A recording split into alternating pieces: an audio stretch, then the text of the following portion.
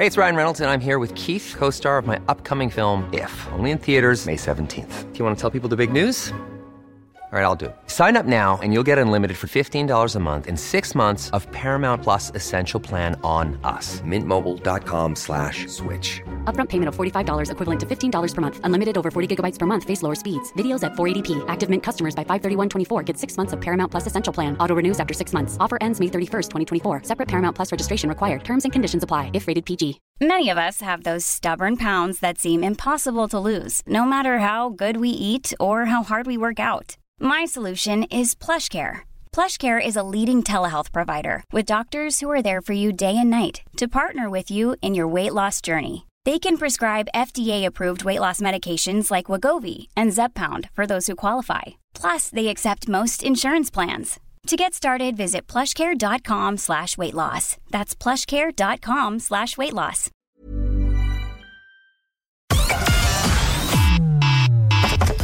Connecting to the big show.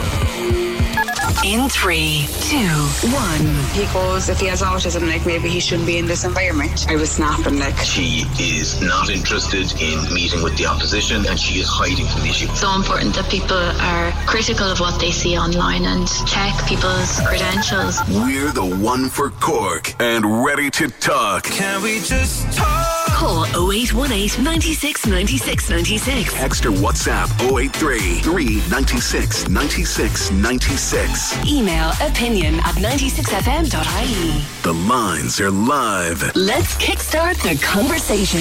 This is the Opinion Line with PJ Coogan On Cork's 96 FM.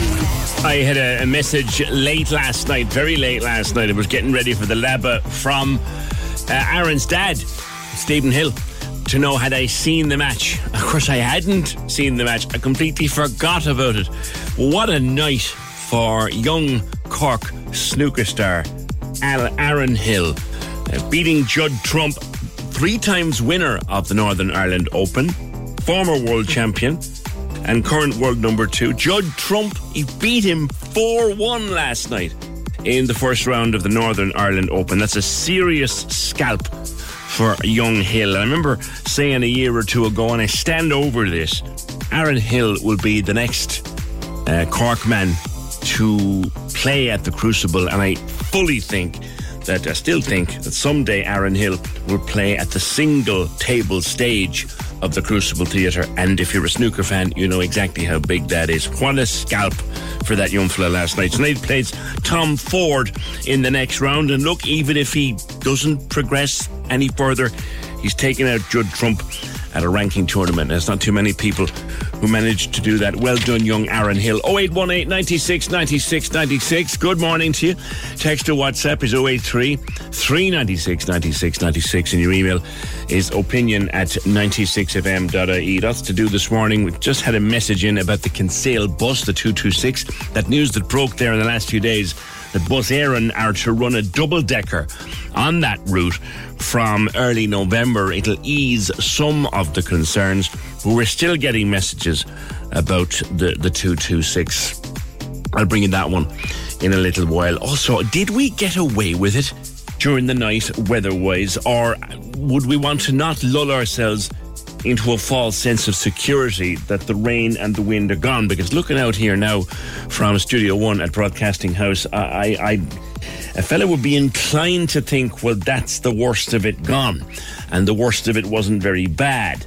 But the forecast has us with this orange rain warning until late tonight, so I wouldn't be inclined to count my chickens before they've hatched, or whatever you do these days. Right, we had some fun yesterday. We really did have some fun yesterday with children on planes. Remember, we talking to a lovely woman, Sharon, and she's looking to contact this couple who came to her aid on a flight to Athens last Friday when the smallies were just losing it on the flight, and this lovely couple came to their aid at the airport in Athens and just took all the heavy lifting away from them. And Sharon was on the phone here to me yesterday from Athens, wanting to meet them and buy them a drink or something just to say thank you. And we had a good old laugh about it at the end of the day. And a couple more calls, people with good stories and funny stories and crazy stories of the kind of behaviour that happens on planes. But one thing that began to come through was anxiety. A lot of children, one woman in particular, her child, and again we laughed, but we shouldn't have, I guess, about trying to get the child on the plane to Lapland to see Santa and the reindeer, and the child is literally being dragged up the steps of the plane in a panic attack, in a screaming fit, with mother knowing it'll all calm down once she gets on board and once the plane takes off and all of that. But oh God, you laugh and you shouldn't, and you laugh because we all kind of get it as parents. But while all that was going on, we were contacted by Kaz. Kaz, we were talking yesterday about children being anxious on planes and at airports, but it rung a chord with you for a different reason. You've come through an awful time with your children and anxiety. Good morning. Hi. Yeah, so my girls would have been always very confident. They would have run into preschool first day, run into primary school, very independent little things, and then COVID kind of flicked a switch for us, and my eldest one developed really bad anxiety. And how old are the kids? One, so they're now 10 and 8. So the eldest one would have been 8 when it started. So we had, we were isolating, like really, really isolating, because my mum had been diagnosed with a brain tumour, so I was her carer. So we had to make sure that nothing happened, that nothing was transmitted, and that we really stayed away from everybody, you know. So we had just lost my mother-in-law, so she had been sick for a couple of weeks. My husband was back and forth to the Netherlands. Yes. And then she got diagnosed on the Monday and she died the following Monday. So that was a quick, horrible shock. And then we lost his dad the January before the first lockdown. Oh dear. So it was a lot of loss and it was a lot of grief. And my two are very social and we're a very tactile kind of family, so like we hug all our friends, like the kids get to like hug their friends 100 times a day in school, whatever. And I remember the eldest one saying to me one time, you know, Mummy, it's so hard going into school because I've got so much hugs and they're all stuck in my body and I have nowhere to put them. And I was saying, you know, you can hug us, just not the same, Mum, I'm hugging the same 3 people all the time, you know. So she kind of found the was this because the restrictions in school didn't allow her? Yeah, exactly. And because, you know, we were kind of making sure that we weren't like meeting up with people, like it was literally straight to school, straight home, and then you stayed in the house. Like we walked the legs off the poor dog. Well, we'd have done that anyway, but we're here in Cove, so we have Marlow Woods and we have lovely places to escape to, you know. But it was just like the isolation was really, really, really hard for her. And then me having to go up and down to Mum's appointments, and she would have had a couple of hiccups along the way. Yeah. So I would have said, oh, I'll collect you from school, and the next thing their dad was there to collect them from school, which is obviously great because their dad loves them and he's fantastic. But it was the me not being where I said I was going to be, whereas they would have been used to me always saying I'd be somewhere and being somewhere, you know. So that kind of made them insecure, and we had a couple of emergencies with Mum and stuff. So they were starting to realise that, you know, things aren't as safe and secure as they once thought. So she started to get really, really, really bad anxiety. And like how did it affect her? How did it manifest itself? Really, like scared if I wasn't within her eye line. So my husband would travel quite regularly with work. Obviously that all stopped with COVID and he wasn't in the office, he was working from home. So there was always a parent in the house. So she was always with somebody. But if I wasn't in the house, when's Mummy coming home? Where's Mum gone? How long was she? You know, and I'd say, like, I'd just pop over to the shop. I'd say, I'll be back in 5 minutes. What's she buying and how long is it going to take you? And if there's a queue, will you come home and will you just not buy your stuff? And all that, like the shop from my house is like a 6-minute walk or like a 1-minute drive. Do you know what I mean? So it's not any kind of a distance. Or like if I was going to a hospital appointment with my mum, which hospital are you going to? Will you be seen straight away or do you have to wait for a bit? What if Granny needs more tests? What if this? What if that? What if the next thing? Do you have to go back to Granny's house afterwards? Are you going to make sure Granny eats? all this kind of stuff, you know. And then, you know, Kaz, when a child is asking you questions like that, yeah, can you answer them, or is there any way you can try to answer them? What did you do? You just try to be as honest as possible. Like, they were unfortunately familiar with death. So, you know, I was being asked, is Granny going to die? You know, and I would say, well, yes, at some point Granny will die, but I'm hoping it's not going to be anytime soon. Like, we didn't actually realise things were as bad as they were, you know, for my mum. And then it's just a case of just trying to be as honest and as age-appropriately honest as you can be. Like, not fobbing off, like, oh, don't worry about that. Like, their fears need to be validated. They need to know that you've heard them, you know, and that you're taking their fears seriously. But at the same time, you're very constrained then, because you're torn between wanting to be there for the kids and then, like, you have to bring somebody to their radiation appointments. Like, you can't just kind of go, oh, look, the kids aren't feeling great today, they're a bit sad, I can't bring you. Do you know what I mean? Sure. So you're stuck between a rock and a hard place. So when we started opening society up again, then people started going out a bit more, and then birthday parties started to reappear, and she's really... well, both of my girls, but it started with my eldest, and she's like super social. She's the kid that if a new kid comes to school, they're sat next to her. Do that kind of way? So she can kind of bring them into the fold, kind of a thing. So, and I was just saying it to my husband last night, how it's come full circle. So there's one girl in her class, and her birthday party is next week. And this time last year, she had invited my girl to her birthday party, and it was going to be in her house. There was only going to be 4 children at the birthday party, and it was down in Youghal. And she wouldn't go unless I sat in my car outside that house for the entirety of the party. Wow. She needed me to be outside the house. So I said, if that's what you need, if you want to go, then I'll go, because my husband was home with the other little girls. So I said, that's fine. And then the parents... Even though she was with her friends in a safe place? Very safe place. She had met the parents before. They're fantastic people. All the kids that were at all the 4 kids who would be at the party, she gets on brilliantly with all of them. Like, there was no fear of, like, being bullied or being left out or anything like that. It was just, I have to be able to look out the window and see you. So the parents spotted me, and they were like, do you ever come in? Like, just come in. So I was there for the whole party as well. But you're probably frantic as well, wondering what's going on with my child? Like, what's happening? Yeah, like, it was a complete 180 degrees turnaround in personality. You know, like, they've in all of their, like, they went to Wallaroos preschool, and they would have all, like, the teachers always said, God, you know, the girls are so happy. Like, happy and confident is always how people describe my 2 kids. Happy and confident, you know. And so, like, this was a shell of who she used to be. And that same girl now, her birthday party is next week. And I said to my eldest, I said, you know, are you okay to go? She goes, oh, yeah. And I said, do you need me to wait? And she goes, God, no, Mum, drive back home to Cove, the grant. Good. Well, that's good. That's good. Totally. But it got worse, didn't it, Kaz? I mean, like, your mom, did your mom pass away? Yeah, we lost Mum in August. Sorry to hear that. And that obviously was worse for the children as well, was it? That was awful, because they were very, very close to her, and they would, like, Tuesday was Granny's day in our house. So Granny would always get them an ice cream on a Tuesday, so we still get an ice cream on Tuesdays, and we cheers it up to Granny. And sure, you know, it's so my girls would have been very close to her, like, and it was really, Mum got moved into Marymount in June, and I know everybody says that you can't praise Marymount enough, but honestly, you actually can't. No, you can't, can you? They're angels walking, like, they're just unbelievable. And Mum was up in St. Christopher's Ward, and they could not do enough for her.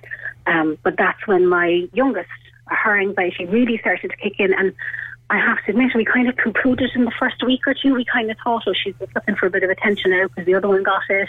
Yeah. You know, but I was wrong. Like, you know, and I've apologised to her since. I said, you know, I honestly thought that you were just kind of putting it on. And she was like, Mom. And I was like, I know, I'm sorry. Grown-ups get it wrong too sometimes. But my eldest was, like, actually what made a huge difference to my eldest last year was her teacher. She was in 4th class last year. And she had, well, we're very blessed with the teachers that we have in our school anyway, but her teacher was just amazing, because she said to me that even if she went to photocopy pages for the class, she would have to bring my eldest with her, because otherwise my eldest would run into the next classroom so that she could be with an adult, so she could feel safe. That's a very troubled little kid. Yeah, and it was just because I was trying to think, what else could be causing it? Like, has something happened? Has something hurt her? Has something frightened her? Of course, every nightmare scenario is going through your head. Exactly. You know, I bet you lost sleep, did you, Cass? Oh, absolutely. Yeah, absolutely. I brought her in for counselling and everything, you know, and she was given, you know, and the counsellor was like, I don't see any markers or any signs that, you know, because they're trained to pick up on stuff that you as a parent won't necessarily. Yeah. If something, you know, untoward has happened. You're thinking the worst. You're thinking, did someone hurt my little girl? Yeah, that's exactly what I was thinking.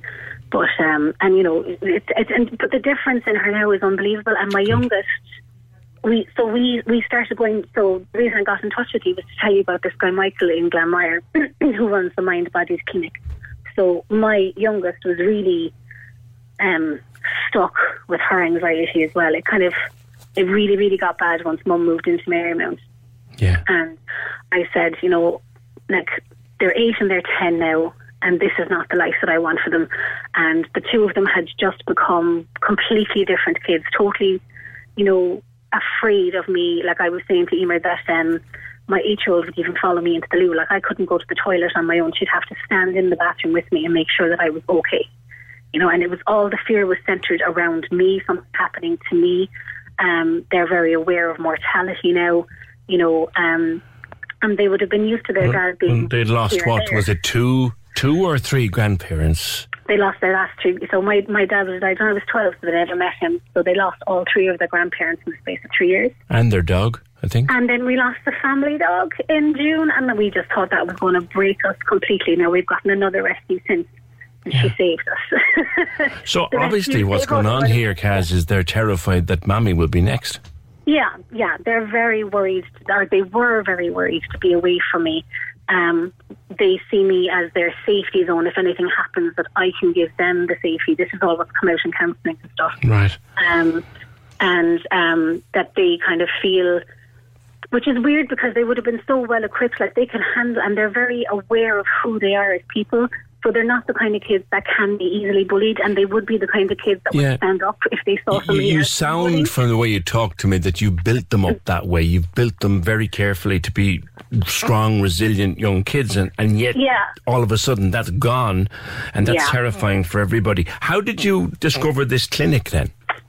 Pure fluke. I was talking to my neighbour. I had mentioned about the kids and the anxiety and stuff, and she had mentioned that her husband had anxiety as well, and that he had been to this place and that it had changed him, and that was grand. So I took the number and I said, I'll look into that. And then things kind of came to a head with Mum, and I did nothing about it. And then a couple of weeks back, I was saying to her, look, is there any chance you could give me that number again, because I don't know where I've put it. So I rang and I spoke to him, and he said, well, look, because it's for the kids, he said, why don't you come on away in and I'll show you what happens. You come in by yourself. I'll talk you through the therapy, and if you think it's something that will work for the kids, then we can make an appointment. But there was no hard sell, there was no push, there was no obligation kind of a thing. So for adults, you listen to relaxing music, and kids get to watch a cartoon or a movie. So the way I explained it to the kids when I was telling them about it is, if we're walking down Marlow Woods, you know that there's a path, because everybody walks the path has been worn. But every now and again you'll see that somebody has made a path through part of the grass, and that's not the regular path that people take. So when you have anxiety, your brain starts to walk down the regular path, but then your anxious thoughts bring it over to the kind of second path. Yes. Does that make sense? Yeah, it does, yeah. Okay, so you're then, torn between what's the right thing to do. Yeah. And then your brain gets used to being on the second path, and so it wears that down, so that then becomes your regular path. But you're actually on an anxious path rather than on the regular path. So anxiety becomes normal. Yes. And so the technology that he has picks up on what they call turbulence in your brainwaves. So it recognises that your brain is going to the second path, and so it gives you a little kind of a sound. It's like, of the old records, and how they'd have a bit of static. Yeah. So that's what it sounds like. And when your brain hears that static, it jumps from the second path back onto the main path. So for me, I was listening to classical music, and every now and again I'd hear a little bit of static, and that was it. And for the kids, they go in, they watch Harry Potter movies. Okay. So they'll be watching Harry Potter, and every now and again they'll hear static, and that's literally the treatment. The results speak for themselves, I think. Absolutely. Like, I've got my kids back, and we've only had 6 sessions, and I have both of my kids back completely. Like yesterday now, the youngest one, I was dropping her off to musical theatre class in Billy Jean's in Middleton. She got out of the car in the car park in Market Green. She went up the stairs herself, straight in. Like, that would have never happened even 4 weeks ago. Crikey. Like, I had to walk her to the door. I had to wait until she had gone in. She had to be able to turn around and wave at me. She had to be able to run to the window and look out and see me sitting in the car park in my car. Wow. You know? So have you, in the course of the few weeks, have you gotten to the bottom of where all this was coming from, or was it just a kind of a culmination of losing 3 grandparents and a dog and being isolated and frightened and all that? Is that what it was? Well, from the counselling that we've done, we haven't been able to pinpoint anything other than an awful lot of bereavement and the isolation. Yeah. That's the only thing that we've been able to pinpoint it to. And the girls have coping strategies, and they got tools that they were using, you know, to help them. And it was kind of helping them to calm down a bit when they did get scared or when they did get anxious. But this, like, they don't even think about situations now. It's like, I can't even explain how quick and how huge the change has been in the kids. On the contrary, I think you've explained it very well. Thank you. I think you have. Because it's a remarkable transformation in a matter of weeks from a situation that must have been terribly frightening for you and for your husband as parents. I'm delighted you called us, and if we can direct anybody towards that clinic, or if anybody else has been there, then they can call us. And thanks for being with me today. No bother. Thank you too, PJ. Cheers, Kaz. It's not an endorsement on our behalf. We can't do that kind of thing. But the clinic that Kaz is talking about is Glenmire Therapy Clinic at Brook Lodge Business Park. And I'm sure if you look it up, you can talk to them and make your own decision. Thank you, Kaz. 0818 96 96 96. Yeah, we got an update early this morning. And remember, again, out of hours, the best way to contact us is by email, opinion@96fm.ie. Hi there, I'm sending you an update on the latest debacle on the Kinsale bus, the 226. This morning, Bus Éireann closed the door. The driver closed the door on passengers, even though there were seats empty on the bus. It passed people at other stops too, still with empty seats on the bus. They were obviously keeping them for whoever was getting on the airport. Bus Éireann have now promised a double-decker from November, but meanwhile people are still being left stranded and waiting at a bus stop for an hour with no shelter in this weather. Here's the link to their the Facebook page, etc., etc. Local Green Party rep is trying to lobby, but it's all of no use. People still being left behind daily. Thanks for that. Well, as we said yesterday, I told you yesterday, and it came out over the last few days, and whether it's response to a discussion here in the opinion line last week or other such articles in other outlets, the decision has been made by Bus Éireann to put on a double-decker from the start of November, which should solve some of the problems at least. But that's a weird one. If we take that one as we're told it, that the bus travels past bus stops with people standing at the bus stop, even though it's got empty seats. Why would that happen? 0818 96 96 96. You guys ready? We're driving. The Big Drive Home, weekdays from 4. On Cork's 96 FM. After a 2-week break, it's back and it's more head-wrecking than ever. The 1 Second song returns this week. Can you figure out what the song is from just 1 second? Is it Coldplay, Clocks? Is it Slender, Love Is Gone? George Ezra, anyone. Christina Aguilera, Stronger. A Moment Like This by Leon Lewis. Give it a go yourself. Join me every weekday from 4. The Big Drive Home. With Kevin O'Leary, Silver Springs, the new home for Suzuki in Cork. Hybrid has never been so affordable. Call now to ensure January delivery. Cork's 96 FM. Promised you yesterday that if you told me your stories about kids on a plane, I'd tell you my story about a buggy abandoned at an airport. I'll do that later. I'll also tell you about the time I nearly landed in serious trouble with the monk of all people. I know I will. I promise you that story. I nearly landed myself at the height of trouble with Jerry Hutch. The Irish Sun has a huge front page this morning. Monk was on 6-man Regency hit team.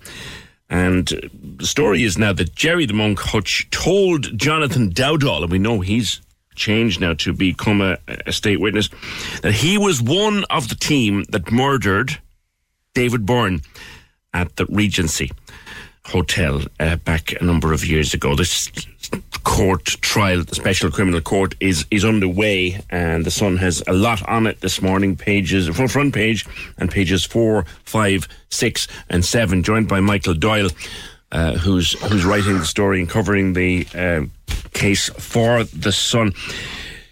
Big story, Michael, and a very, very unusual trial. Really high profile, really high security. Morning. Good morning, PJ. Well, this is probably the most high-profile gangland trial in perhaps since John Gilligan went on trial for the murder of Veronica Guerin over 20 years ago. Yeah. So naturally, there's huge interest in it. Obviously, the accused is a very recognisable figure, certainly in Irish underworld circles. So naturally enough, the attention that it's garnering is quite significant and perhaps understandably so. But yesterday, the trial finally opened yesterday. And we heard that there will be claims during the trial. This is obviously claims from Jonathan Dowdall, who has recently pleaded guilty. Will be making a statement and testifying against Gerry Hutch in the trial. But he will say that Gerry Hutch told him that he was part of the 6-man hit team that carried out the attack on the Regency back in February 2016. These are kind of revelations that even us in the media hadn't heard before. Obviously, the evidence will be tested because this will be just Jonathan Dowdall's word, of course. Yeah. So it's certainly it was an interesting opening to the case, and obviously when a case opens like this, a high profile or any criminal trial, it's you're given an outline of what you're going to hear throughout the course of the event.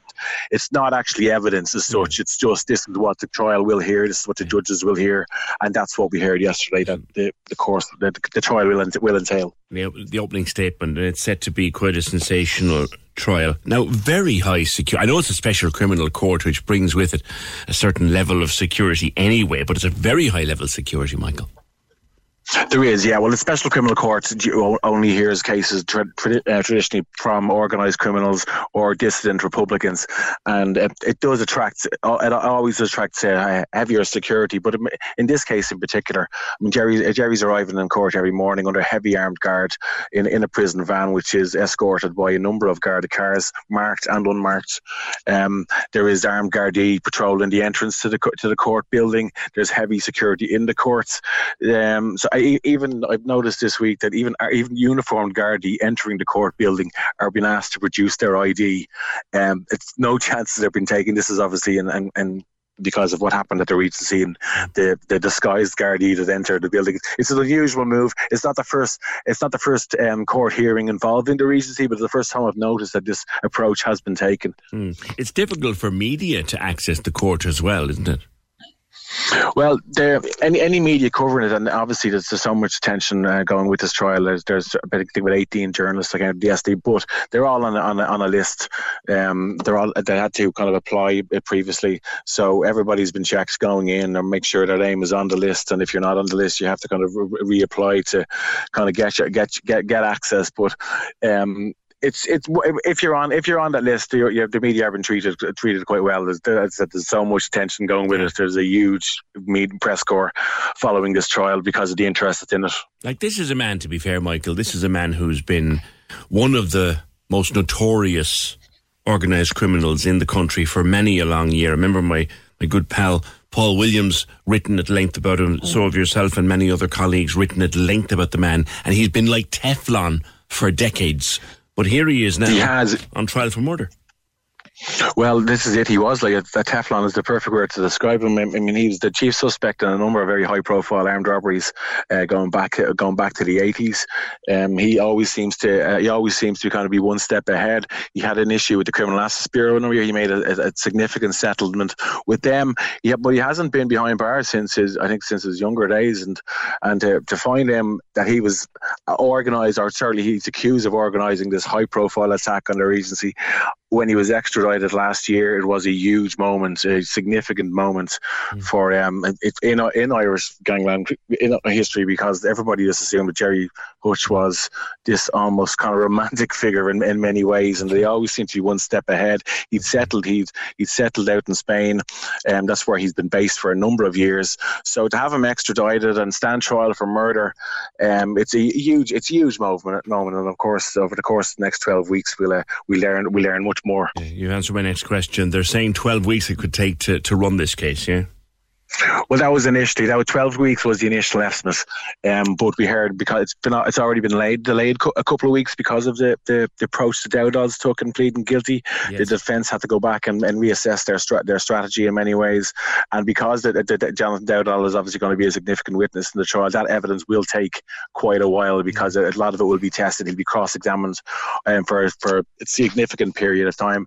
And Brendan Grehan, who is Gerry Hutch's senior counsel, said last week that they don't foresee it finishing before Christmas, but if it goes into 2023, it'll be the early part of 2023 is the estimate at this point. Now lastly, I know Mr. Dowdall and indeed his dad are in jail right now as a result of what happened in the last couple of weeks. When is he due to testify? They're not actually just in jail just yet. They've been given a stay of 2 weeks. They've been given a stay of 2 weeks on the warrant being executed. They have to present themselves in Portlaoise prison in 2 weeks' time. Now, but they are in protective custody. It's to do with the court heard it's to do with them consulting professional people or something like that. They are in protective custody. Their sentences won't kind of start or continue for 2 weeks in many ways, because they have served a bit of time already. But he will testify. We've heard it'll be later in the trial.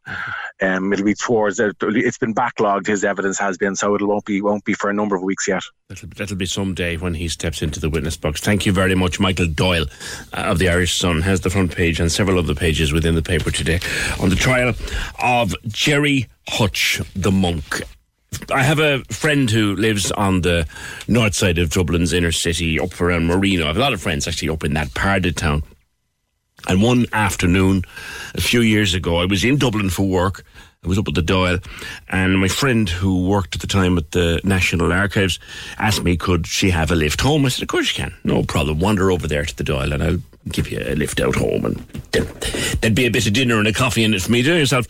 So we're walking out, and of course the little car I had at the time was very low on petrol, and there is a garage in a place called Ballybock, and you drive into the garage and self-service, of course, you know yourself, filled up the car with petrol, went in, came out, got back into the car and went to reverse, and she let her roar out, stop! I says, what? You don't want to knock down the monk. And there he was across the forecourt, about to put petrol into his own car in the pump behind me. So I nearly came a cropper that day. That is not someone you would want it to have knocked down. Congratulations to our winner of Cork's 96 FM's Sun, Samba and Styles. Hello? Is that Maureen Buckley? Oh my God, it is. Oh my God. Oh my God, no way. Oh my God. Okay. Maureen? Yeah? You're going to Brazil! Oh my God. You've won! Get in! I don't believe it. Maureen Buckley, where are you from? Have you forgotten? Rio de Janeiro, I think. You are going to Harry Styles in Brazil, and we are absolutely delighted for you. Oh my God, I don't believe it. Thank you so much. Stay listening, because our next big giveaway is coming very soon. Very soon. Only on Cork's 96 FM. John was on the phone talking about the monk and the trial of the monk and all that, wondering, could we be accused, us in the media, of maybe lionising or making celebrities out of people like the monk? It's a good question, John. It's one I'd probably discuss with you if we weren't in the middle of an ongoing trial right now. But do we, I wonder? I mean, the name of the monk, the name of Gerry Hutch, has been writ large in crime in Ireland, organised crime in Ireland, for many, many years. So I guess, and his face is unmistakable, like that day years ago when my friend pointed out to me that I almost knocked him down in a petrol forecourt. His face, his name has been instantly recognisable for years. John is making the point, well, do we make celebrities out of them, us in the media? It's a good question, John. Maybe when the trial is over or at some point down the line we'll discuss it more. But you know yourself, we have to be a bit careful when there is a trial ongoing at the Special Criminal Court. There's another story getting a lot of talk going in the last few days. I had to laugh. You know, someone really does need to take Leo Varadkar aside and say, Leo, would you stop sharing stuff online? For pity's sake. The Food Safety Authority is the latest crowd now to weigh in after Leo posted a picture on his socials of his fridge. Now, why you would put a picture of your fridge, I don't know. But himself and his partner, Matt, had all of their meals, all of their dinners and lunches and snacks boxed off. Like, the amount of work goes into this, they must be up half the night doing it. But they had sausages and eggs and ham and pancake and sambos and salads, all in little boxes in the fridge. But of course, people said, you can't be leaving uncovered boxes. No, you shouldn't be doing that now. Uncovered, that's very dangerous. And the Food Safety Authority of Ireland weighed in as well, and they said, no, you shouldn't be leaving uncovered boxes of stuff, of food in the fridge. Which prompted Leo to come back and say, actually, no, that was only for the photograph. We do cover them. Like, Leo, stop sharing. Or else learn about what you shouldn't share. You know, the number of times in the average year where I have something ready to go on social, a picture I've taken of me home or me cats or me dogs or something, and you go, no. It'll get you into more trouble than it solves. It was funny, though. Everybody weighing in on Leo's lunch. 0818 96 96 96. Could you spend 10 days without opening your mouth to a soul, even though you are surrounded by people? So there's people everywhere. You're in a place with people. You're not allowed to talk to them or make friends with them in any way, because you're on a retreat. It's like a Buddhist retreat, and you spend 9 hours a day for 10 days just meditating, sitting with your legs crossed and your back straight, breathing and meditating and saying nothing to nobody. That's exactly what Mark O'Sullivan did recently, just for the crack, to see what it would be like. He wrote about it in Cork Bio, about staying silent for 10 whole days. Mark, the first question I'd ask about doing something like this is why? Good morning. I was, when I was younger, I was handed a book on meditation. It's called Happiness by Matthew Ricard. I definitely recommend it. And I just gave it a go. It was a book on Buddhism. So I tried to give meditation a go, and I kind of struggled with it. And then a few years later, I read an article similar to mine. And he just said he tried the whole, meditating in the morning, a small bit at night, but he didn't really get a proper feel for it. Yeah. So he decided to go for a 10-day long retreat, and I took his advice. The silence thing, as someone who struggles to keep their mouth shut for 10 minutes, how do you do it for 10 days? It's a good question. I suppose some people are better at it than others. I'd say, so like, it's kind of cool at first because, everyone's taking this vow and we're all in on it, and you're talked into it and what you can't and cannot do. They take all your items, phones, watches. All you have is just clothes and essentially like one alarm clock. I don't know why they wouldn't let you keep a watch. But then it kind of squeezes you or forces you to meditate, because, you'll use anything to distract yourself, and that's a large part of it. Like the minute my world goes silent, Mark, I'm reaching for a book or something to engage myself with. You're obviously not allowed to read, no? No, you're not allowed to read. You can't even exercise, which... You can't exercise? I felt was... So you're allowed, there's a field where you're allowed to roam around, but you're not, like they say you shouldn't do yoga, or like you shouldn't, because you are engaged with it, like you're meditating 9 hours a day, and the videos push it up to over 10. So it's hard to find space outside it, because when you're done, you just go to bed and you collapse, really. Yeah. Is it tiring doing nothing and speaking to nobody all day? It is a bit. Like I did feel dizzy at times because you're constantly keeping trying to meditate, and that's just, breathing, and there's some other ones you can read into it online. So if you don't do that, or if you start avoiding it, and it's very easy to do, because if you look at someone, you can't tell if they're concentrating, right? They could just be sat in the position, right? Yeah. You'll get bored if you start ignoring it, and then you'll fall out of it, and then you'll likely leave the course. So the concentration level, you're saying, is high enough to keep you engaged anyway, and therefore is mentally tiring. I noticed something from what you wrote in Cork Bio, Mark. There are other people there, but you're not allowed, I guess, or it's not recommended that you bond with them or even acknowledge their presence by the reading of the piece. Yeah, well, like, monks are known to be very, distant and, keep to themselves, and it really was that, like, there's teachers overseeing you just to keep an eye for that. It's strange. It's strange. Personally, even listening to you, I think I'd go mad in a day or two.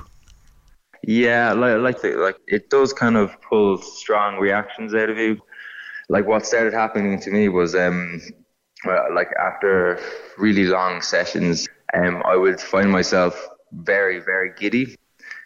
It's one of those situations where you don't want to laugh, but you kind of can't help yourself. So I would be laughing to myself, sometimes about nothing. Yeah. And then I'd be aware that I was laughing about nothing, and then that would, just cause me to laugh even more. Yeah.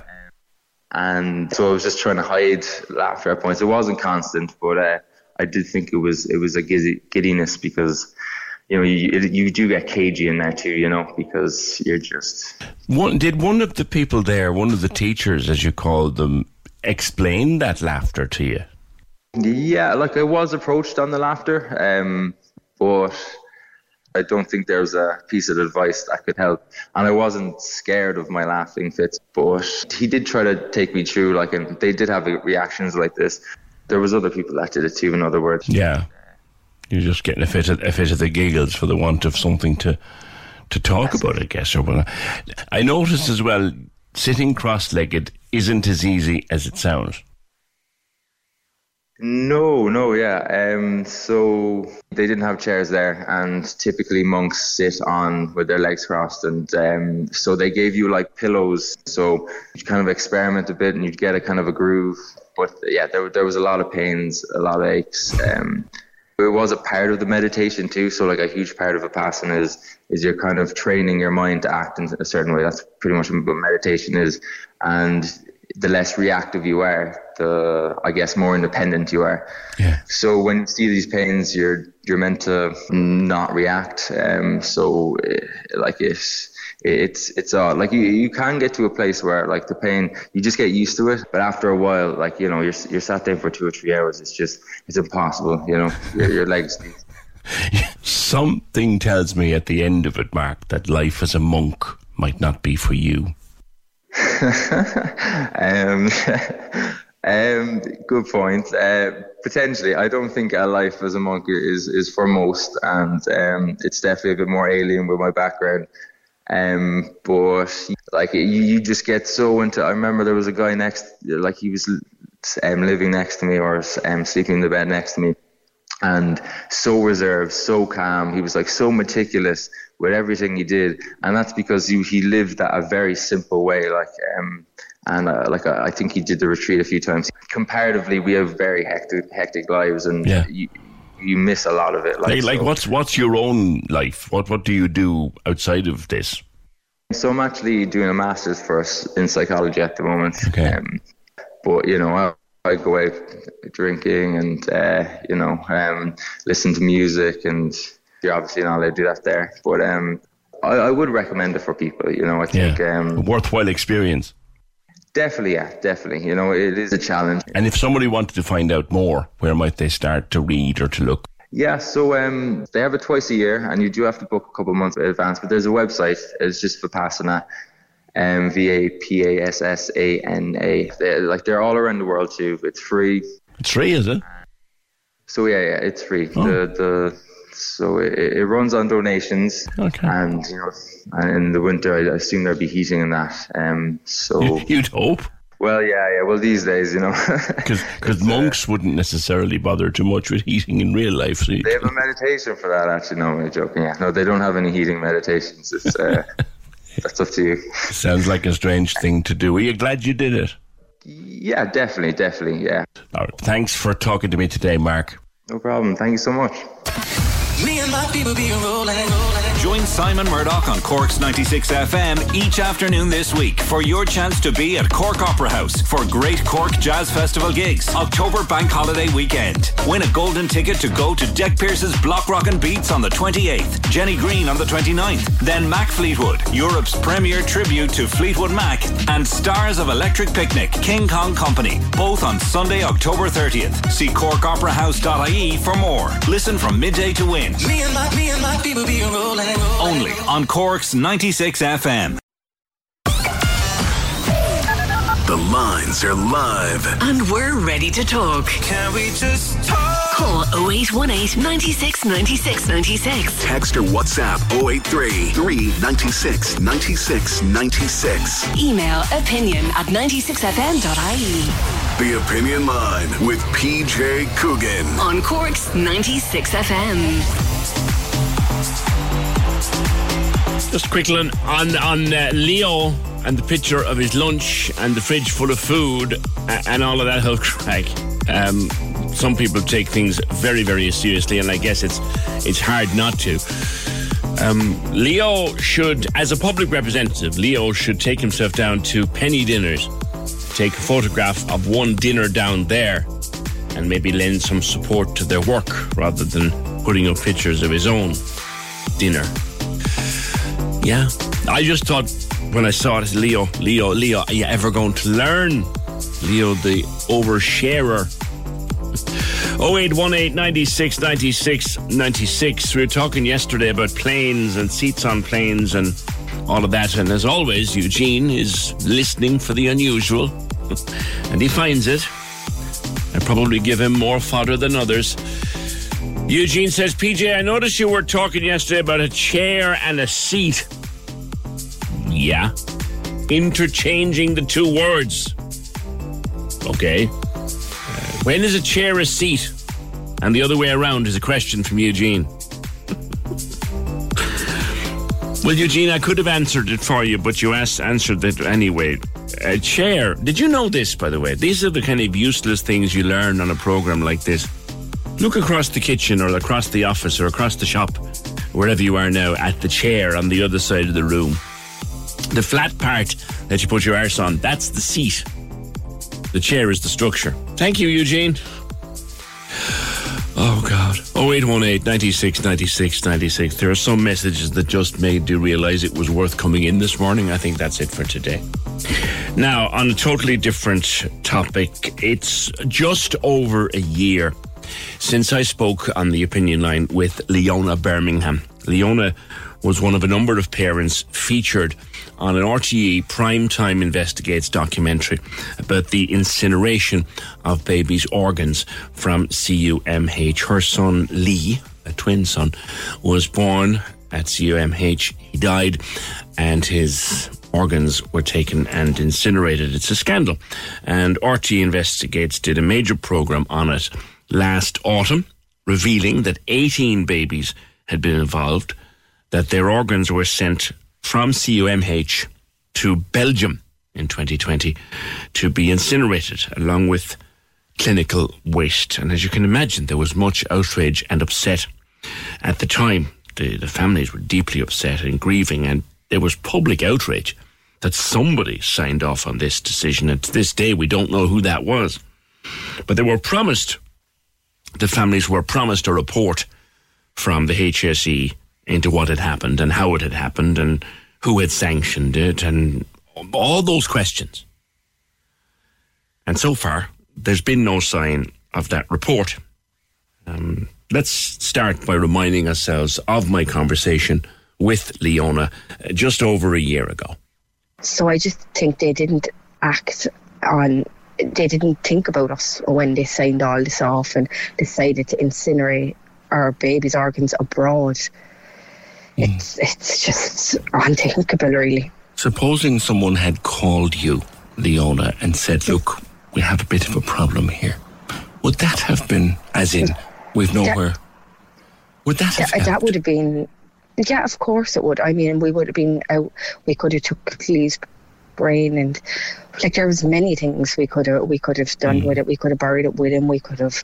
Like, it's all that, really. Like, to have a little piece of Lee at home with us, we would have absolutely loved it, instead of it ending up with medical waste in another country.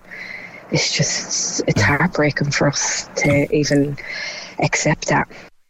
Leona, that's a reminder of the first time you and I spoke here on the Opinion Line, just after the primetime documentary.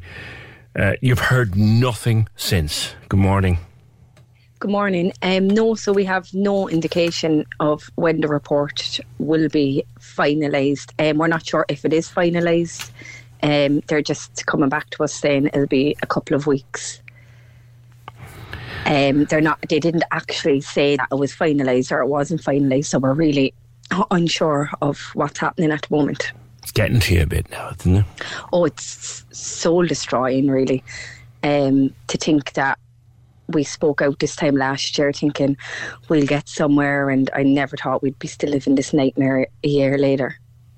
Like, it is a nightmare because you still don't know what happened. What are remind us again, Leona, the questions that you need answered, that you need them answered for you and your peace of mind and your partner's peace of mind.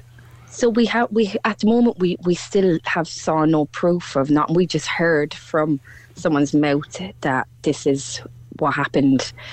Our son's organs, that they have been shipped abroad to be incinerated, and that's basically all we know. We don't know anything else, and our questions are just simple. Why didn't we get a phone call, and why weren't we informed of this earlier? Just basic questions, and basic questions about our consent forms, and why were they shipped abroad, and just things that we need for our own closure, and we have a right to know about our son's organs. Yes. At the time, I remember you and I talked about this.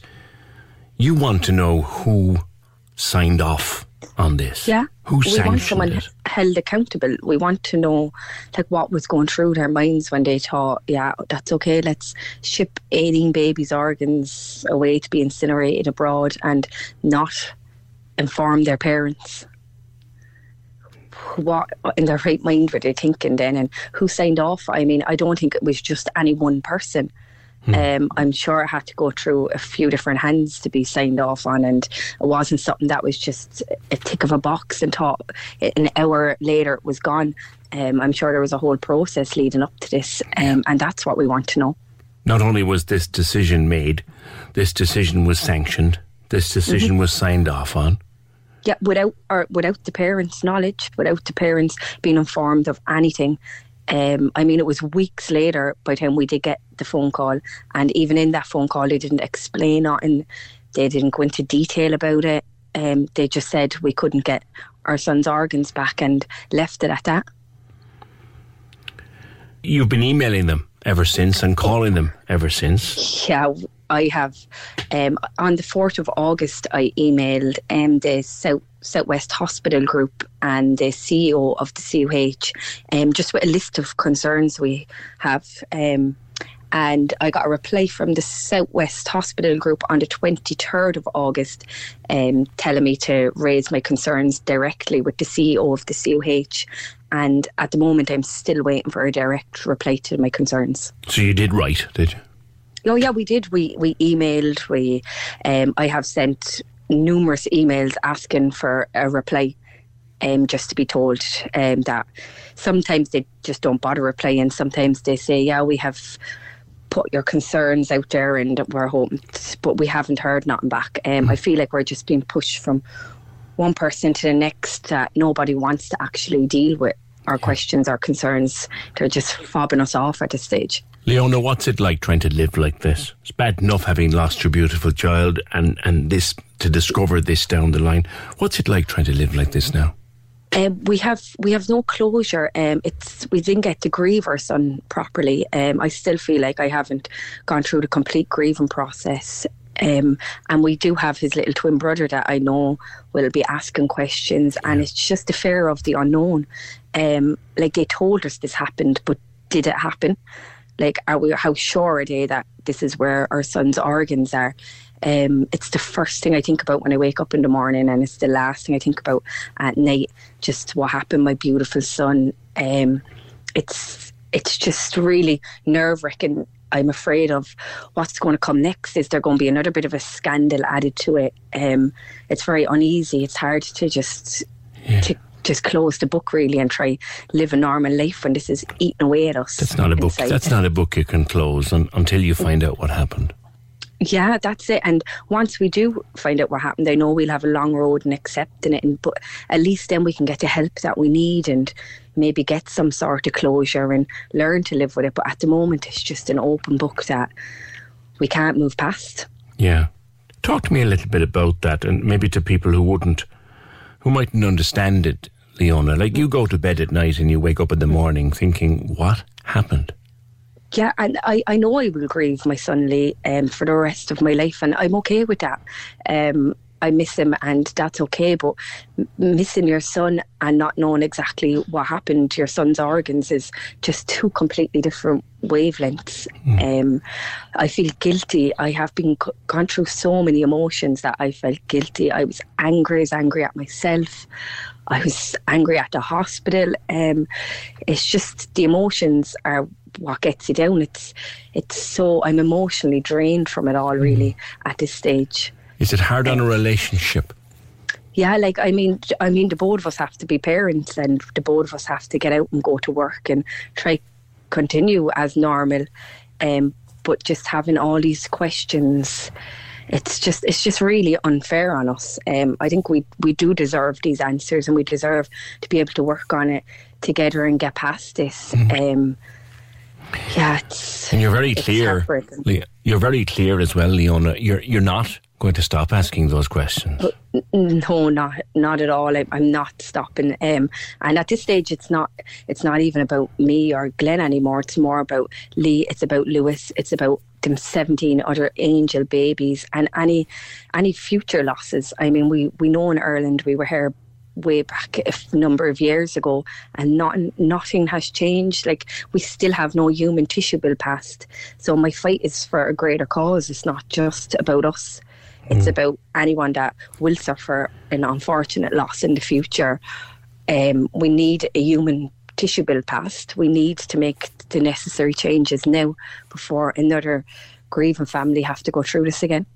There used to be an old saying back in the days of the mother and baby homes and the Magdalene laundries and the way they treated women and their babies back then. You know, if we ignore them long enough, they'll go away. That's not going to happen here, I think, is the very clear message from you today. No way is it going to happen. I mean, I'm hoping that it will end soon, but believe me, I will never give up. This is something that I'm so determined to do. And I think if I have to send the same email every single day for the rest of my life, then that's what I'll do. I mean, us along with the other families we protested outside the hospital, we sent emails, we've contacted TDs, we've done everything in our power, and we're not stopping. We are not stopping until we get the answers that we deserve. And that your little boy deserves. Yeah. Leona, it's great talking to you, and unfortunately, I wish the circumstances were happier. And one day, if you do get the answers, I'd love to talk again. Oh, of course. I don't think this is the last time you'll hear from me, if that's not a bad thing. I think not. Great chatting to you, as always. Look after yourself. Thanks very much. And my best to Glenn. Thank you. Thank you. Thanks, Leona. Katie, can we chat just after the commercial break, because you're another one of these families affected by this scandal? Can we just chat after the break? Thanks. Can we just talk? The Opinion Line with PJ Coogan. Call us now. 0818 96 96 96. On Cork's 96 FM. Now, the parents, very shortly after that documentary came out last year, they gathered themselves into a group called The Voice of Our Angels, campaigning and continuing to campaign and demand answers. Katie, my condolences. We've not spoken before. My condolences to you on the loss of James. He was just 2 days old. Thanks, Peter. When he died in January 2020. Good morning to you. Morning. Tell me your story. Well, as you said, my son James was born. He passed away after a day. He had a hole in his lung and he had a bleed. So sadly, he did pass away. But when all this came about, we had to find out through social media. And thanks to Leona, again, Leona, I thank her every time, because without Leona coming forward, we wouldn't have known anything about this at all. Oh, so nobody told you anything? We got told Leona's RTE investigations was being premiered, and we got a phone call the night before, and we were basically told that there was a scandal going to be coming about publicly about 18 babies. That's all we were told, and that they had to notify us families because we were one of the families involved, and that is all we were told until we found out through social media the following morning. Crikey, so you were one of the families involved. You found out just before the documentary? Yeah, the night before, and then I had to wake up. Like, we were literally just told, you're part of it. When we questioned what is it, they said they couldn't inform us of what it was. So when I woke up the following morning, I had to see it on papers, hear it on the radio, and then watch Leona that night. So let me paint this out for listeners who might be missing it, Katie. So you got a call to say there was a documentary coming up on RTE, and that you were involved, shall we say, your family, your baby had been involved. You didn't know the nature of the documentary. You didn't know what was going to be revealed in the documentary. So then they said they couldn't inform us. My God. So then you find out what happened to your beautiful boy who lived for one day. You find out through a documentary and through social media. Yeah, literally, we had to read Leona's interviews that were on the papers.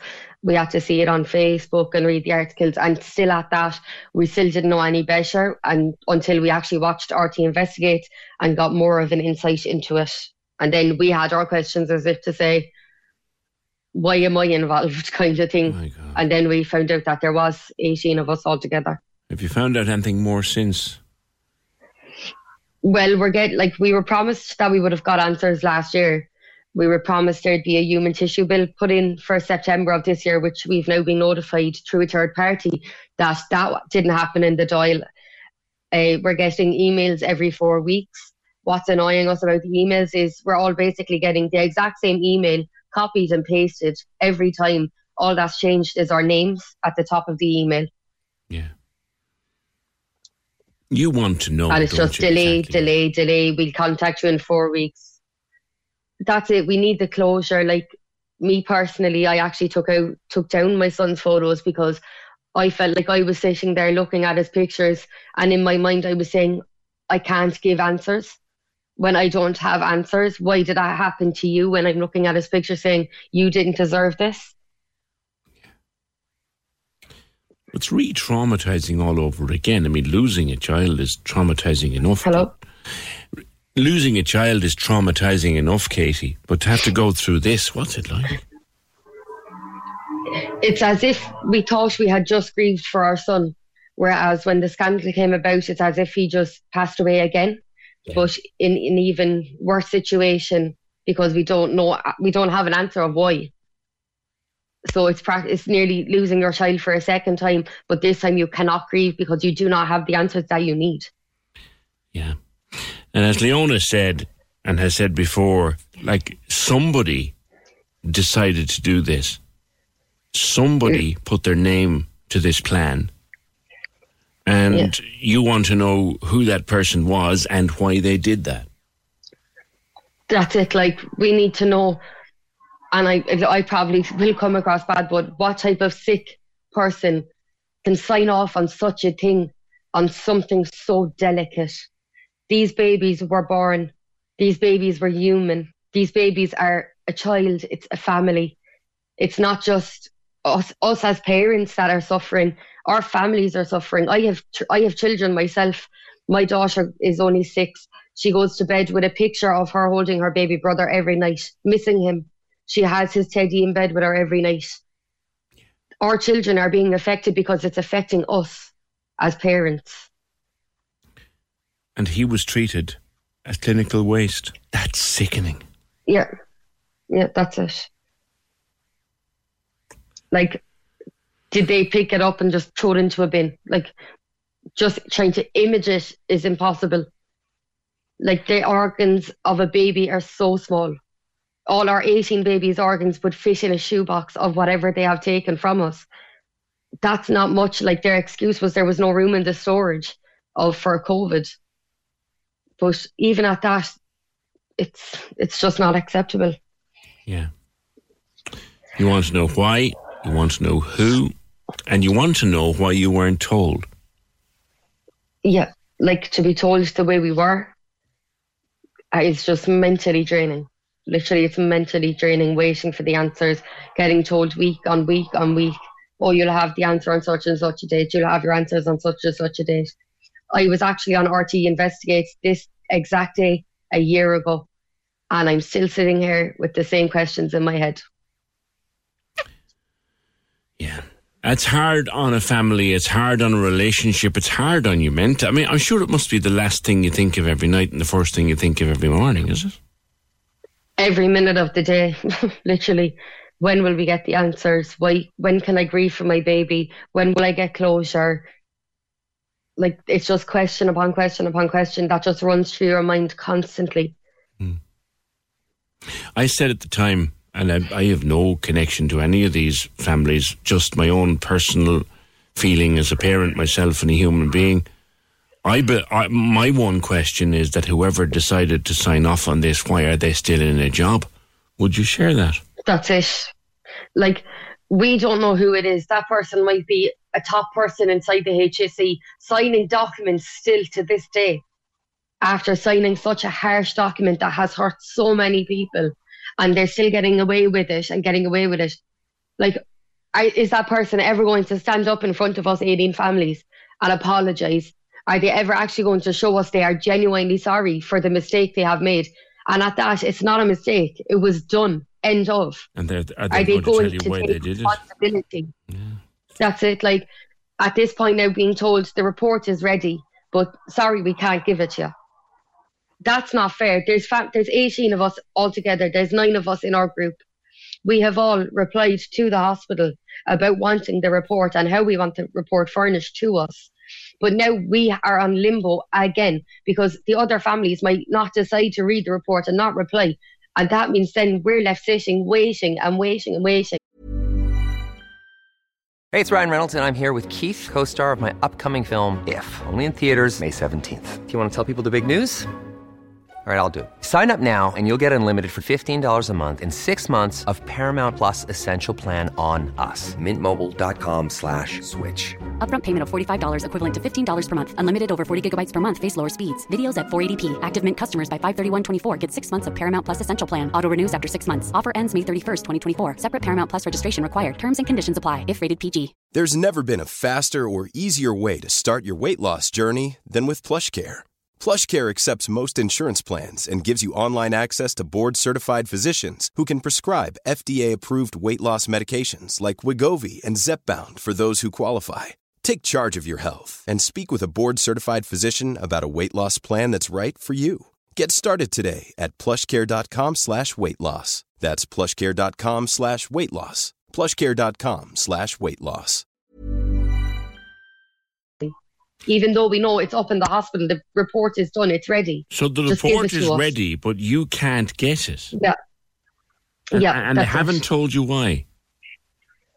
Well, their reason when they emailed us is that they're waiting for all families to reply to them about how they want the report furnished to them.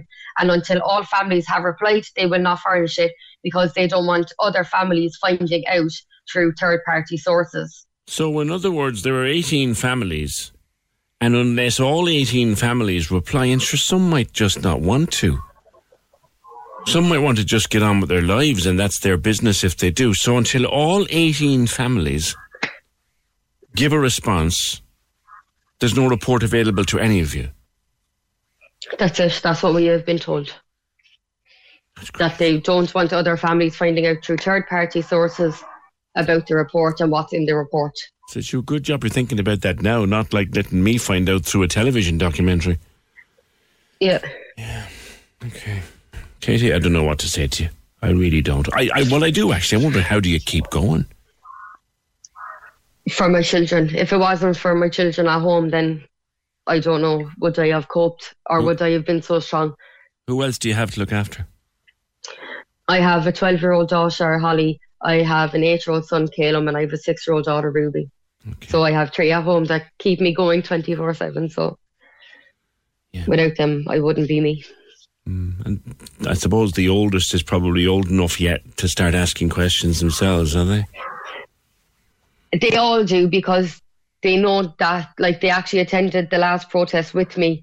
They held the signs for their brother. They've held pictures of their brother. As I said, my daughter sleeps with the picture of him by her bed. She says good night, good morning every day. And she's only 6. Yeah. Did you get to? I mean, did you get to bury James or what? No, did you? I got him cremated, and I have some of his ashes here at home. And my grandmother actually passed away in June. So I was after giving my grandmother a little urn with some of his ashes, and one of my grandmother's last wishes was for James's urn to be pushed into her coffin with her, so that he would be with her forever. His nana would mind him. Yeah. He's lucky he has a lot of angels up there. I know. It's heartbreaking stuff. Katie, thank you so much for speaking with me today. I really do. Thanks a million, PJ. I really do hope you get to see that report. And you know what? If you get to see that report and you can never open your mouth to someone like me about it again, that's fine too.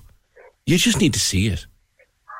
In my opinion, I think the country will need to know just as much as we do, because they're now, like, they've been watching our TV interviews, they've been reading our interviews, they have been listening to us on the radio. So they know our story. So why let them know how far we're going and how far we're getting, and then not telling them the answers, because they have support. Some of the public have supported us so much. And like Leona said, you're not going away. Katie, thank you very much. That's Katie Quilligan. 0818 96 96 96. Another one of the mammies affected by this. Her little boy James was only 1 day old. And somebody, somewhere, decided to send his organs and little Lee's organs and the organs of 16 other children away to Antwerp to be burned as clinical waste. Somebody actually sat down and decided to do that. And I ask again, why is that person still in a job? 0818 96 96 96. Access all areas on Cork's 96 FM. Your guide to nightlife on Leeside. Hi, it's Michael with an update on Cork's entertainment. Trash Culture Review's premiere edition is bringing together 15 Cork artists working under the radar for one night only in one of Cork's finest venues, the Kino. It takes place on October 23rd, with tickets on sale now. Access all areas. John Smith has built a reputation of one of the UK's finest guitarists and songwriters, steeped in the lineage of British folk and taking his cue from Richard Thompson and John Martin. Smith returns to Cork this week for 2 shows at Collins on Thursday and Friday night. Access all areas. You can contact us here at Access All Areas if you have a show, play or exhibition coming up, or any live streaming events or gigs, by emailing us at aaa@96fm.ie. Access all areas. Your guide to nightlife on Leeside. On Cork's 96 FM. I want to talk to Pat Drynan for a while. Pat is the founder of homehack.com, which is an interesting new website for people seeking accommodation. Before we get to that, Pat, you've come across a lot of people, like people with good jobs, good, well-paying jobs, who are offers of good, well-paying jobs in Cork, who are turning them down because they can't get accommodation. Good morning. Good morning, PJ. Yes, indeed, we do. People come to our platform to create tenant CVs that they use to apply for homes. And so we sort of track their progress then as time goes on. And, you know, some of them have been taking 10, 12 weeks. And we've spoken to one or two employers, and we spoke to one employer only 2 weeks ago, and they lost 20 people in the Cork area that left Cork area because they couldn't find accommodation. So it is very challenging. And these would be good jobs, like good, solid jobs. Yes, I mean, I can tell you a consultant, I won't say much more than that, sure. A consultant and his wife, his spouse, had a very good job, 2 kids, looking to pay over $2,000 a month, a good bit over $2,000 a month, and it took 11 weeks before they got accommodation. Now, 11 weeks, it worked out for them, but you know, how much longer do they wait, sort of? And then, of course, they're compromising in that they had, you know, they hoped for a particular type of home and maybe they got something close. But, you know, week 8, week 9, week 10, and they're thinking, is this move going to happen? Yeah. You know, because you're moving your family here. You're trying to make a future for yourself. Yeah. And an employer as well can't wait forever either. No, and I spoke to an employer representative yesterday, somebody that... in a very large employer in Cork, and they have a number of houses. They had to get houses that they rent themselves, and they put employees up for a limited amount of time. And his most distressing time of any week was on the Friday, when he was having to tell people, okay, we've had you in the temporary housing for 1 month. You're meant to try and find your own accommodation, but now we have more employees coming in next week, and we need to put them into the temporary accommodation because they've promised them, of course, you know, 4 weeks free as a part of a relocation package. They promised people temporary accommodation. But then the people in the temporary accommodation, they're gainfully employed and they've good jobs, but they can't find a permanent home to move into. And so there's a merry-go-round there. It's a crazy situation. So talk to me about Home Hack, which is homehak.com. How does it work, Pat?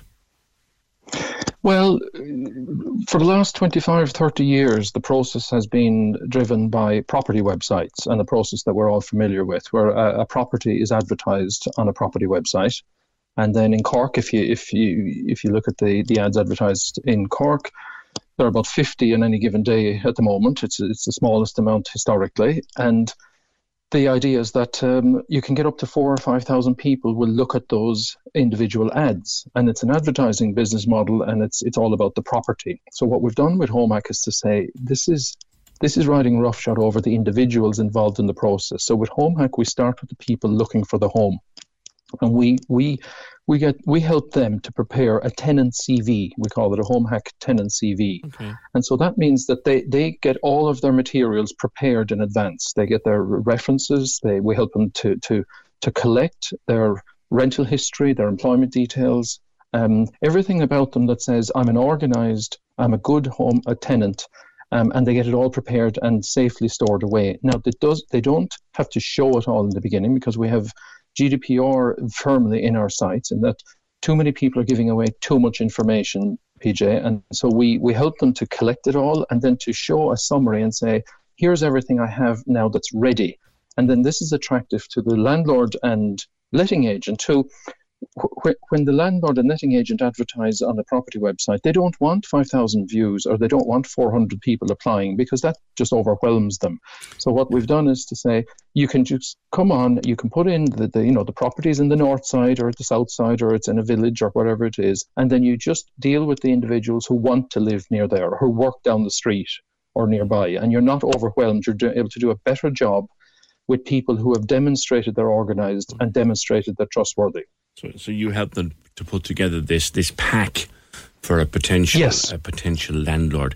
Pat, given that you work so close to the coalface and with so many people trying to find accommodation, have you any personal insight on what is the cause of this mess?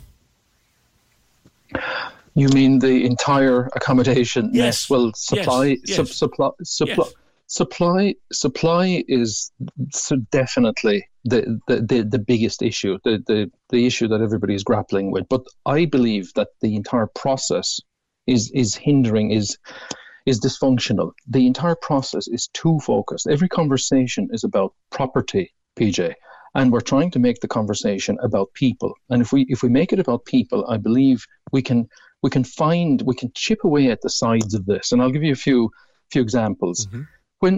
When a crisis happened and a war started in Ukraine, 10,000 people came out of nowhere and offered rooms. Now, whatever happened since, in terms of how many rooms were matched up. But the point was that people instinctively came out of nowhere and offered up. And that the Irish people in general are very hospitable people.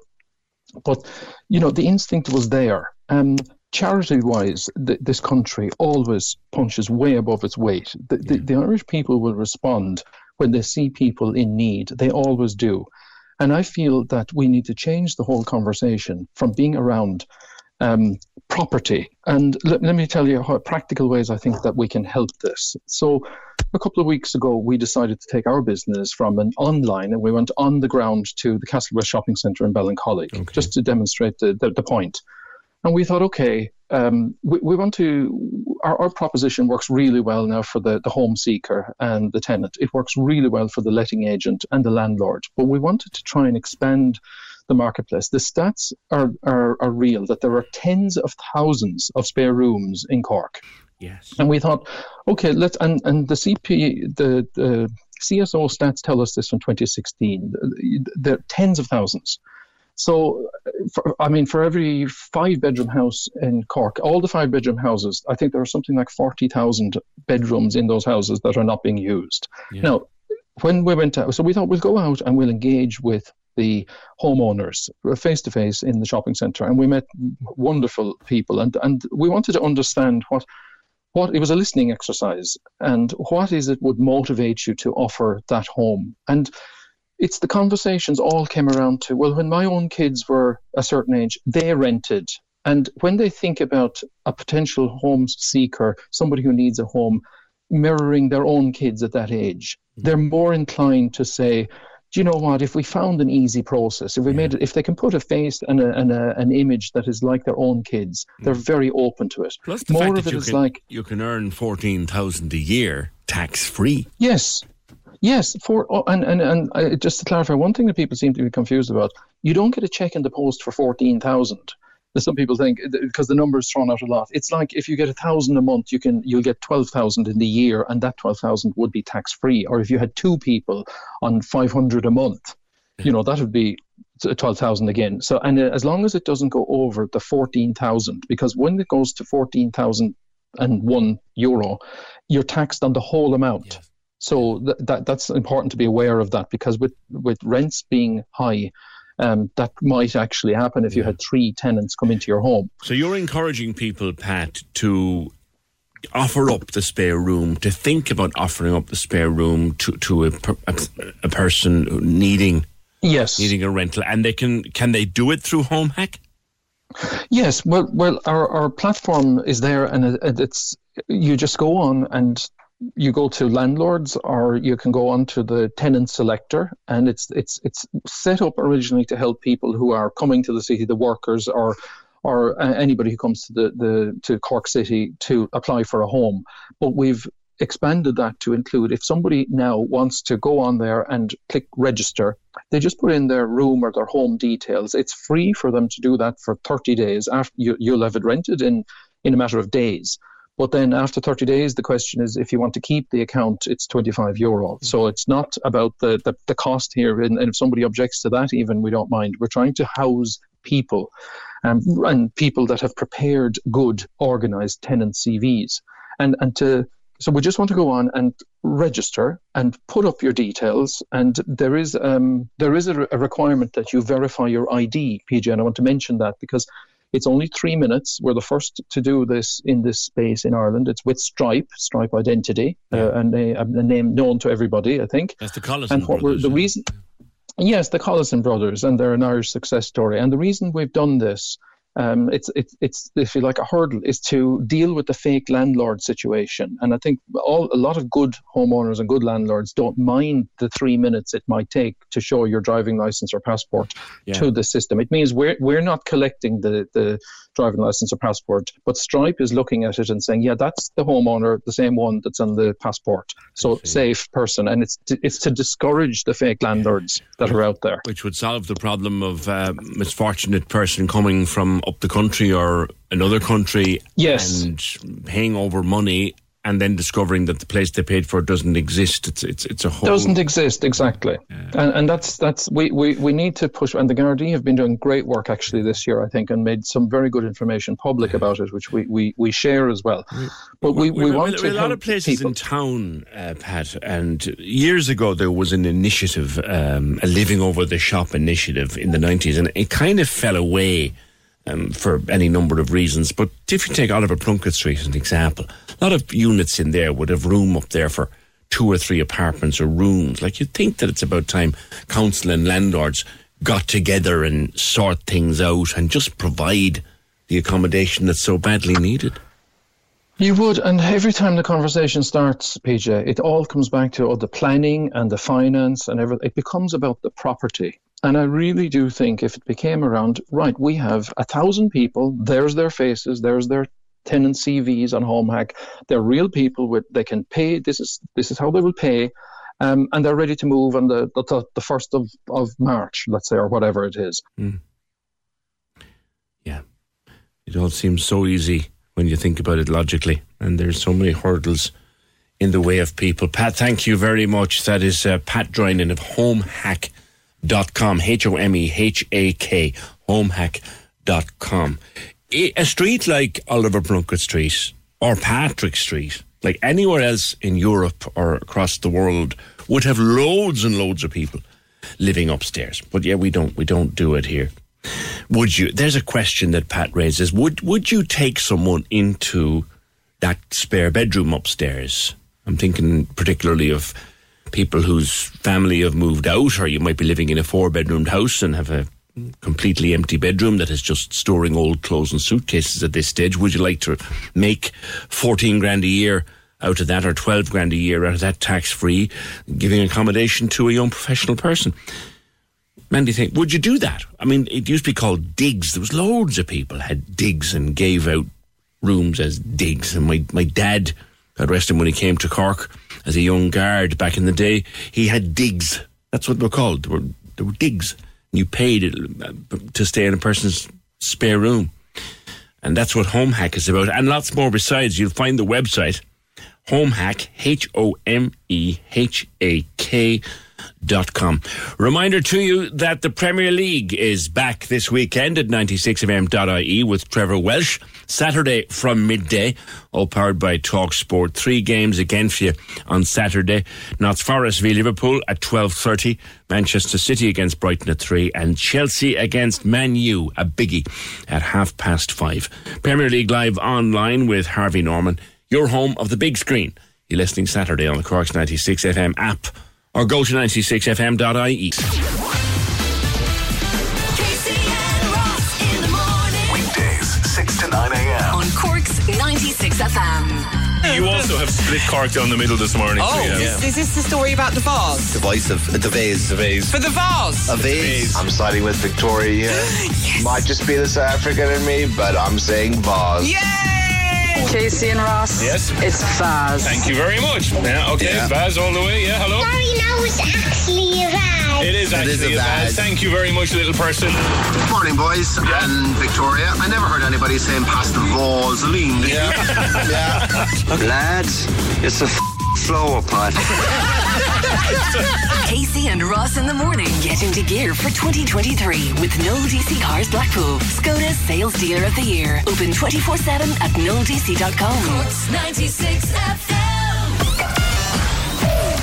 The lines are live. And we're ready to talk. Can we just talk? Call 0818 96 96 96. Text or WhatsApp 083 396 96 96. Email opinion@96fm.ie.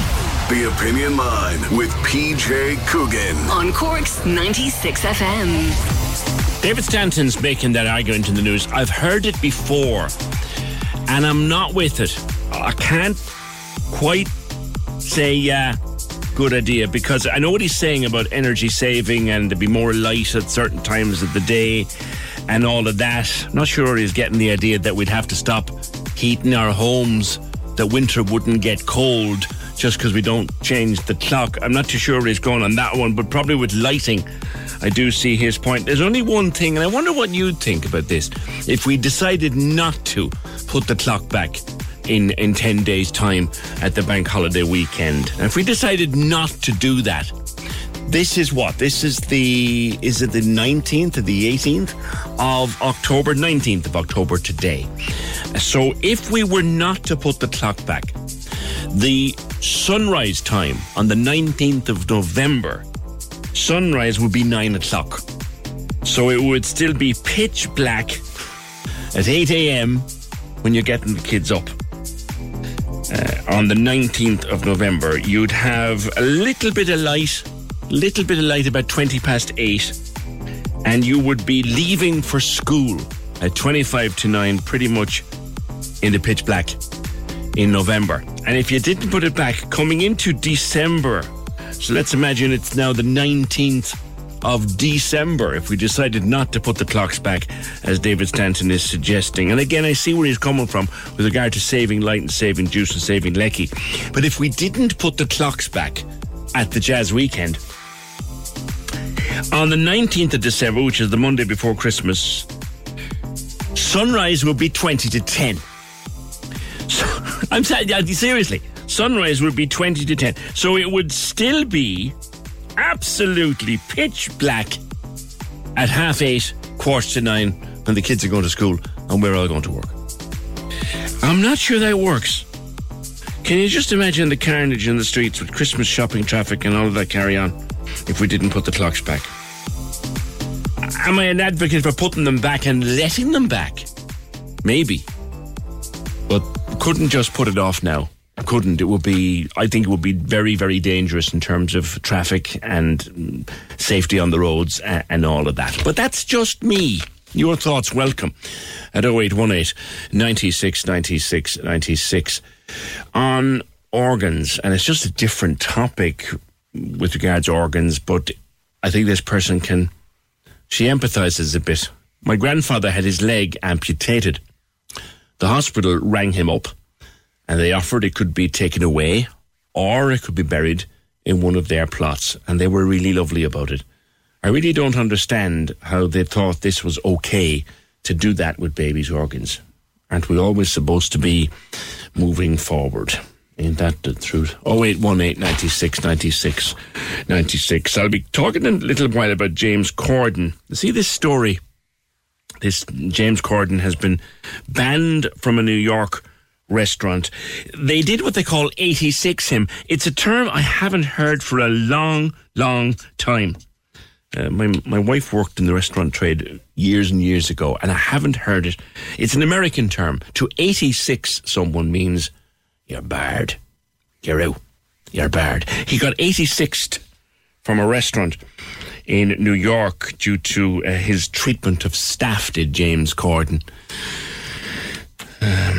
He wasn't very nice at all. A place called Balthazar. He has since apologised. I'm not too sure if they've lifted the ban on him, but he has since apologised.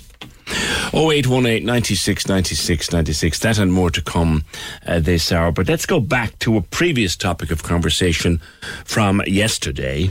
So, Fionnuala, following on from yesterday and children on planes and crying and all that kind of thing and anxiety, you've your own story. Good morning.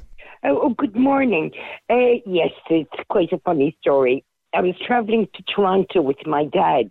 Yeah. Out of Cork. Via London to Toronto, and we had the family from hell in front of us. A teenage young girl pushing the seat back. She pushed my father's drink into his lap. Now you can appreciate he travelled light, clothes-wise. Yeah. And British Airways staff apologised. She repeated it. And they kept saying, sorry, the plane is full, it was Christmas time, etc. So she did it a second time after spilling the drink the first time? She did it with the food tray.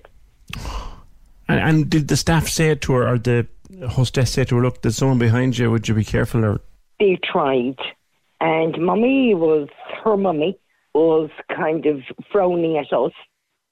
But anyway, long story short, got off in Toronto. I had a lovely Christmas with my brother in Toronto, and we were coming back to return home after Christmas. And the next thing anyway, queued up, went up to check in at the airport, and next thing anyway, I was behind, I was hugging, kissing everybody, and went up and just said to the chicken people, could we have an aisle seat for my father, who was in his 70s? Yeah. And she just looked at me, smiled at me, and said, I can do a lot better. How would you like to go first class? Nice. So we flew over the Arctic Circle. I was looking at the stars, and we had all kinds of nice food and drinks. Very nice. And did they recognise you from... At the time, I didn't even think about it, but I think they had tagged us that, we didn't create a lot of fuss. We just let it go. That was nice. It was gorgeous. Had you ever been on first class before? Not before and not since. And the best of it all was they came around with a drinks menu. Yeah. And I said, I love Kir Royale. Lovely, thank you. Mm-hmm. And my dad said something like, I'll have a beer. Yeah. And Vera said to him, I'll try and see if there's one in economy for you. Oh, dear. And as Uncle Billy would have said, you're dirty idiot.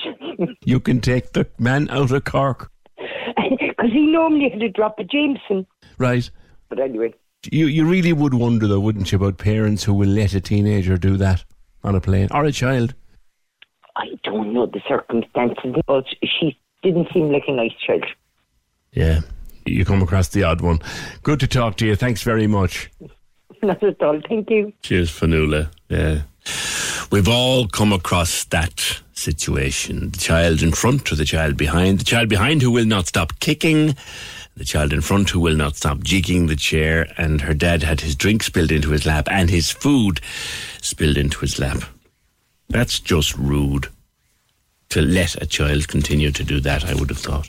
I promise I'll tell you about the double buggy, seeing as we've got your stories about your adventures on planes. I will tell you about the double buggy before we finish today. But we've been looking at some of your odd hobbies over the last week or two. Do you know we have knights who go into armed combat? No, I'm serious. We do. Got one of them on the phone next. The Cork Diary. On Cork's 96 FM. The Cork Diary is a free service. So if you're a community group, a not-for-profit organisation, or you have a fundraising event you would like mentioned, let us know and we'll tell Cork all about it. Email the details to corkdiary@96fm.ie. The Cork Diary. With corksimon.ie. Because everyone who calls Cork home should have one. Cork's 96 FM. In the realm of strange sports that I've heard about, this comes up as one of the most unusual. I've heard of wife carrying, which is still a sport, but I've never heard of armed combat, medieval armed combat, fighting like knights. And there's championships, and there's a club, and Brendan Halpern joins me. Brendan, good morning. Good morning, how are you? Good. So you get on a suit of armour and you fight like a knight. Do you get up on a horse? Morning. Do you do that? We don't involve horses in it. So the sport is a recreation of the medieval foot tournament. So we're on foot. We're wearing about 25 to 30 kilograms of steel armour and padding. And it's a full contact sport. How on earth did you get into this, Brendan? Well, I got into it from the academic side. I did a master's in archaeology where I was studying using weapons, picking them up and having a feel of them, and putting on armour and letting people hit me seemed like a logical next step. So here I am now. And it's like proper weapons and proper armour. You said 25 kilos. About that, yeah. Depends on what people are doing and how much protection they think they need, but in and around there. So the weapons, they're not sharp. They're blunt as they would have been in those medieval tournaments. But you're talking about, getting hit full force with a two-handed long sword. You need the armour to work for you. You would. And it's full contact. Full contact, so you're hitting full force with the weapons. You can kick, you can throw. If you feel like it, you could headbutt people. Okay. And is this... is it dangerous? You'd be surprised by how safe it is. It'd be much less dangerous than, say, playing rugby or possibly even playing soccer. The armour does its job. It was designed over hundreds of years to stop people getting killed in it. So it's actually very, very good protection. Now you'll pull muscles and be stiff and sore the next day, but generally your risk of injury is fairly low. Right. And would you wear the full helmet? How do you see your opponent? You've got a full face visor closed down in front of your eyes. So your vision is fairly restricted. You'll see what's in front of you and a little bit to the side, but not too much. But your brain kind of, it fills in the picture. So when you're fighting, you don't really notice how much you can't see. Your brain kind of picks it up. Right. You won't hear a thing, though, with the helmet on and the padding inside it. You'll hear very little unless someone's shouting right into your face. This is beginning to sound like a scene from Game of Thrones or something like that, without all the blood. Who plays this in Cork, or who does this in Cork? How many people are involved? Well, our club, the Knights of Munster, we currently have about 10 to 15 active members now. Only, I think 5 of them would have all the steel armour, and some of them do. We train with padded equipment then weekly. Right. Any women involved? At the moment in Cork, we have one woman involved in our team. We're looking to have more. We really want to build up that side of the sport, because elsewhere in Ireland, we have a 4-time world champion in the women's side of the sport, Lara Servois. She's 3 times winner in women's longsword and once in polearm, which is like a big axe. So there actually is, pretty proud there of our are fighters. tournaments and championships in this. Oh yeah, it's an international sport. We've represented Ireland at 6 world championships now, I think. Right. And we tend to punch above our weight. We're a small country with a small team, but we tend to do fairly well. We've got a strong lineage of being good in combat sports, Ireland. Yeah, we do. Like that woman you referred to there, Lara Servois, like she's got longsword. Longsword seems to speak for itself. She's got a world title in there, 3 world titles in that. What is polearm? Would you mind telling me? So a polearm, it's basically a 6 to 7 foot tall axe. So it'll be a small enough axe head on one end and a big long handle. Okay. And now that's the one where you need your armour to really work for you, because there's a whole lot of force you can get. Right. Good Lord. And you'd be hit full force with that thing. Oh yeah. Yeah. And you definitely know when you're hit with that. With the long sword or single-handed swords, they don't hurt too bad. But the polearm, there's a whole lot of momentum behind your hits. It gives a whole new meaning to the term poleaxed. So where do you buy the gear, and where do you buy the weapons and all that? A lot of the equipment that we wear and the weapons, they come from Eastern Europe. The sport is much bigger over there.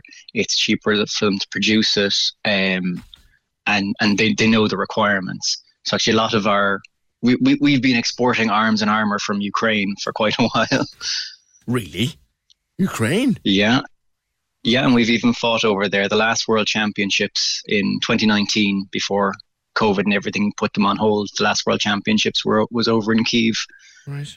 So we're familiar with a lot of the people over there, and some of them are now obviously currently actually fighting. Yeah, you'd want to be very strong. Would you be naturally an aggressive person? It sounds like a great way to release tension. I'm very relaxed. I get all my aggression and anger out in the fighting. you'd want to be fit for it if you want to be serious about competing in the full armour and everything. And it's a good workout. But you don't need to be. We're not trying to kill each other. Generally, you have your fight and then you hug each other afterwards and say, "Thanks for hitting me. That was brilliant." Well, that I can imagine. But I'd say if you've got 3 or 4 stone of armour and protective kit on you, and then that pole arm doesn't sound like it's a light yoke either, you'd want a bit of strength and a bit of fitness. Fitness and cardio is the big thing. Big brute strength isn't so important because it's kind of when you learn how to swing the weapons right and to use it all correctly, it's all coming from the core.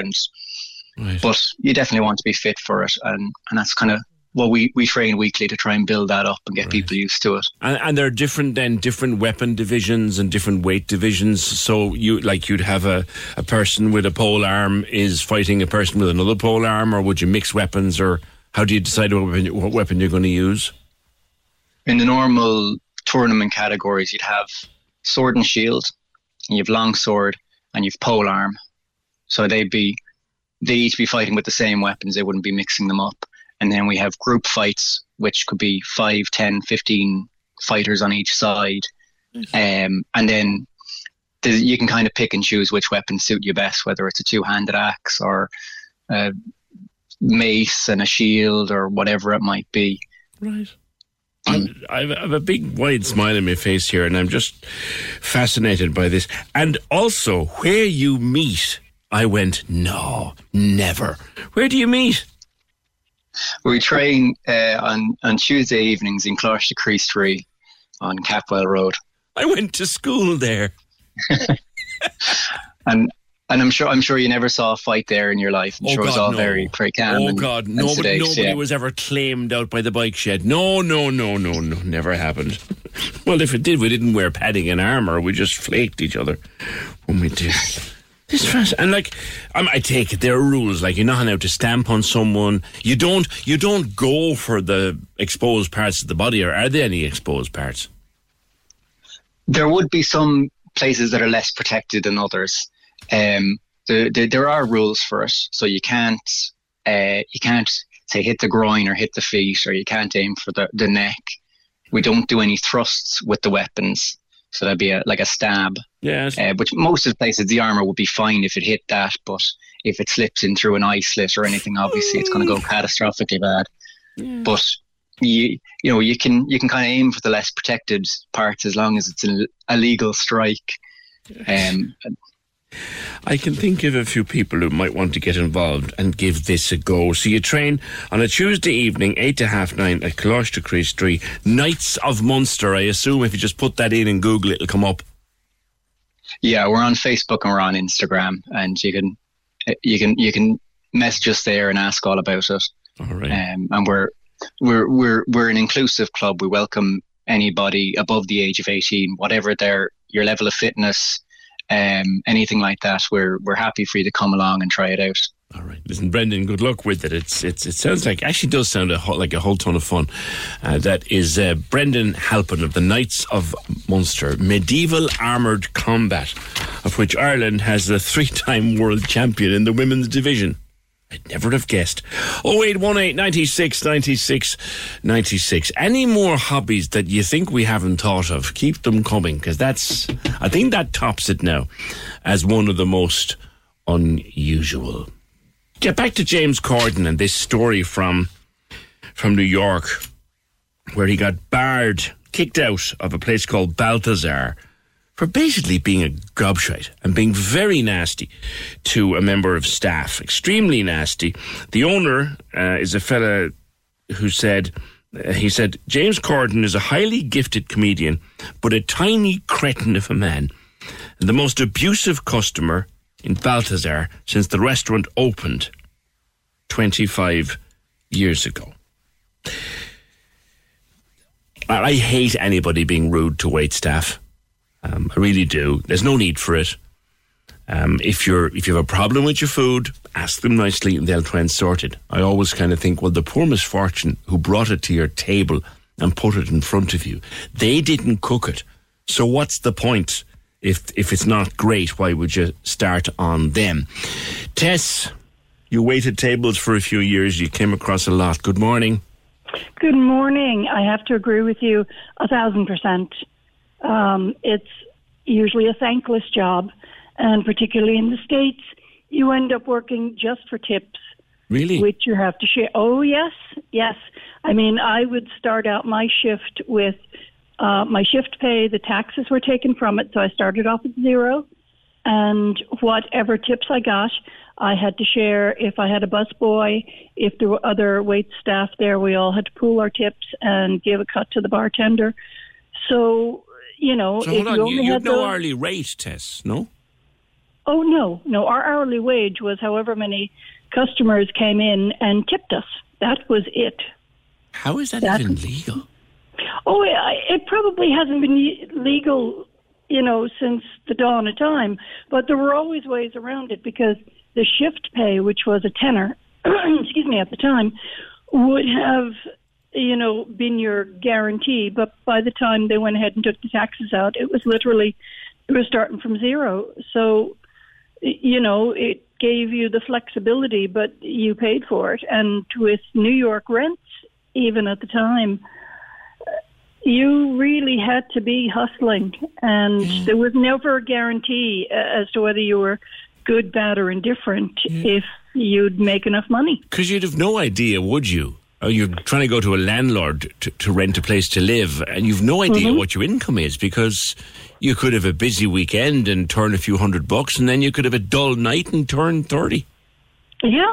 I mean, if you were lucky enough to have trained or worked in silver service, which you then had more of a guarantee, and there was a special deal on tips at the end of the night, then you had a better chance. But those events weren't always as regular as, the usual restaurant shifts. And I did my waitressing in just kind of a neighborhood Tex-Mex restaurant, and it was popular enough. But, if you were the newer ones, you got the awkward shifts where, there wouldn't be as many people working, but there wouldn't be as many customers either. So, did you end up in, am I told, you end up in hospital because of a customer? I did. And this is in no way a slight on parents. This particular couple had a young boy with them, 4 or 5 years old, and, sitting there, and I had brought their meal. I was the only wait staff on duty, and they decided when he wanted to get out of the booth and run around like a mad thing that they wouldn't want to stifle his energy, is how they had put it. And I had asked them politely to please keep the child with them or stay with the child, because it wasn't safe. It just wasn't safe. I was carrying hot plates, and, there was a chance he'd be injured. Never mind. I wasn't even thinking of myself being injured at the time. And sure enough, the little darling, after running around for a while, ran into the back of me and took me out at the knees, and I went down, and the plates went everywhere. And, of course, he was very upset and ran back to his parents.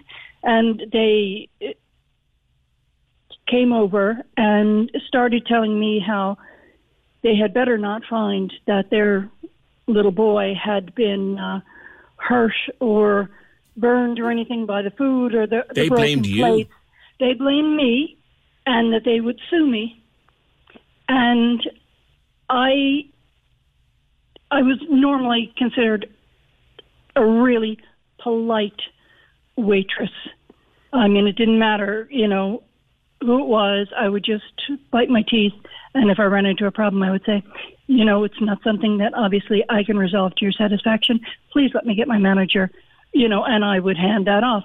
But lying there on the floor in a lot of pain, covered in Mexican food, I said, well, when I figure out how I'm going to get back up off this floor, then I'll be countersuing, because, I'll need to cover my obvious hospital bills and lost wages and everything else.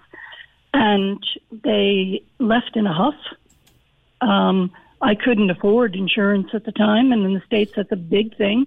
Yeah. And my boss said, well, you know, it can be covered, you know, as far as the hospital goes by the restaurant insurance. So I was sent off to hospital where the emergency department, especially, you know, that part of it where it's, you know, do you have any insurance? No. Okay, yeah, we'll get to you. You know, and I had injuries that they weren't life-threatening. But, I mean, there was a hairline fracture or whatever, but nothing that could really be treated. My knees were the size of footballs. I was given 2 crutches and painkillers, told to stay off work and elevate them until, you know, and so when they were a bit smaller and could safely be wrapped, I could wrap them. But, I mean, it was such a crazy place. I ended up with crutches. There were 2 different heights. You know, I had to try and get myself to the bus to get home. Tess. And then I lived on what they call the 5-floor walk-up. Yeah. So I had to That's like, is that like what it sounds? No lift?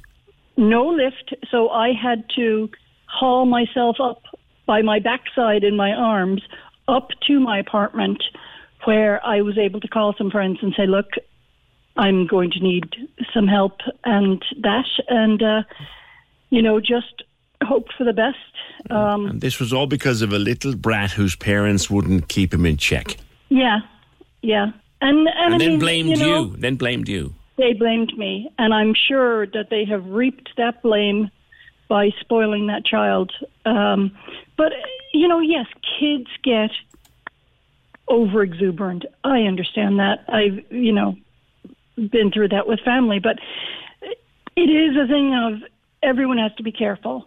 Now, I've waited on people who had different levels of celebrity, and I've waited on, you know, Joe Blow in the street. And you never can tell. Someone will come in and just, you know, not even look at you.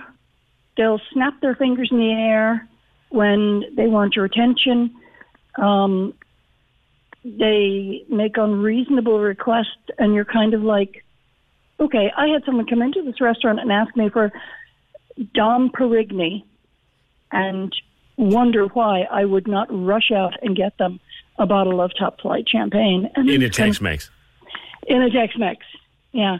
And it's like asking for it in McDonald's, like, I mean. Yeah, and a group of 30 people who wanted all to sit together and to be able to talk to each other because they were all together, and they wanted the tables arranged the right way for that. And I don't know about you, but, I mean, you know, even at a family dinner, there's no way 30 people are going to be able to sit around any shape of a table. And, you know, we must have rearranged things 3 or 4 times, and they were never happy. And that was reflected in the tip, you know? So it's just that kind of thing of you don't know why this person has that job. I was studying. I was, you know, trying to pay my bills, be independent. Eventually, I ended up, because the knees had taken such a beating, that sticking with restaurant work for goodness sake, just wasn't practical. I was lucky enough to get into office temp work, which at least was a little more reliable. At least there's a wage there. Yeah, it wasn't always fabulous, but you know, you pay for that in other ways, because, you know, then you're expected to show up in, you know, certain types of clothing and things like that you still have to pay for. You still got to pay for. God, that's unbelievable. Tess, just one question before I let you go, and thanks for the story. I have this thing when I'm in a restaurant and I'm impressed by the way someone has dealt with me at my table, and I want to give them some money. I have a problem with tipping the waiter and that waiter having to share it with someone in the back kitchen. I have a problem with that. Am I right? Yeah. Well, you know, here was the thing that we looked at it.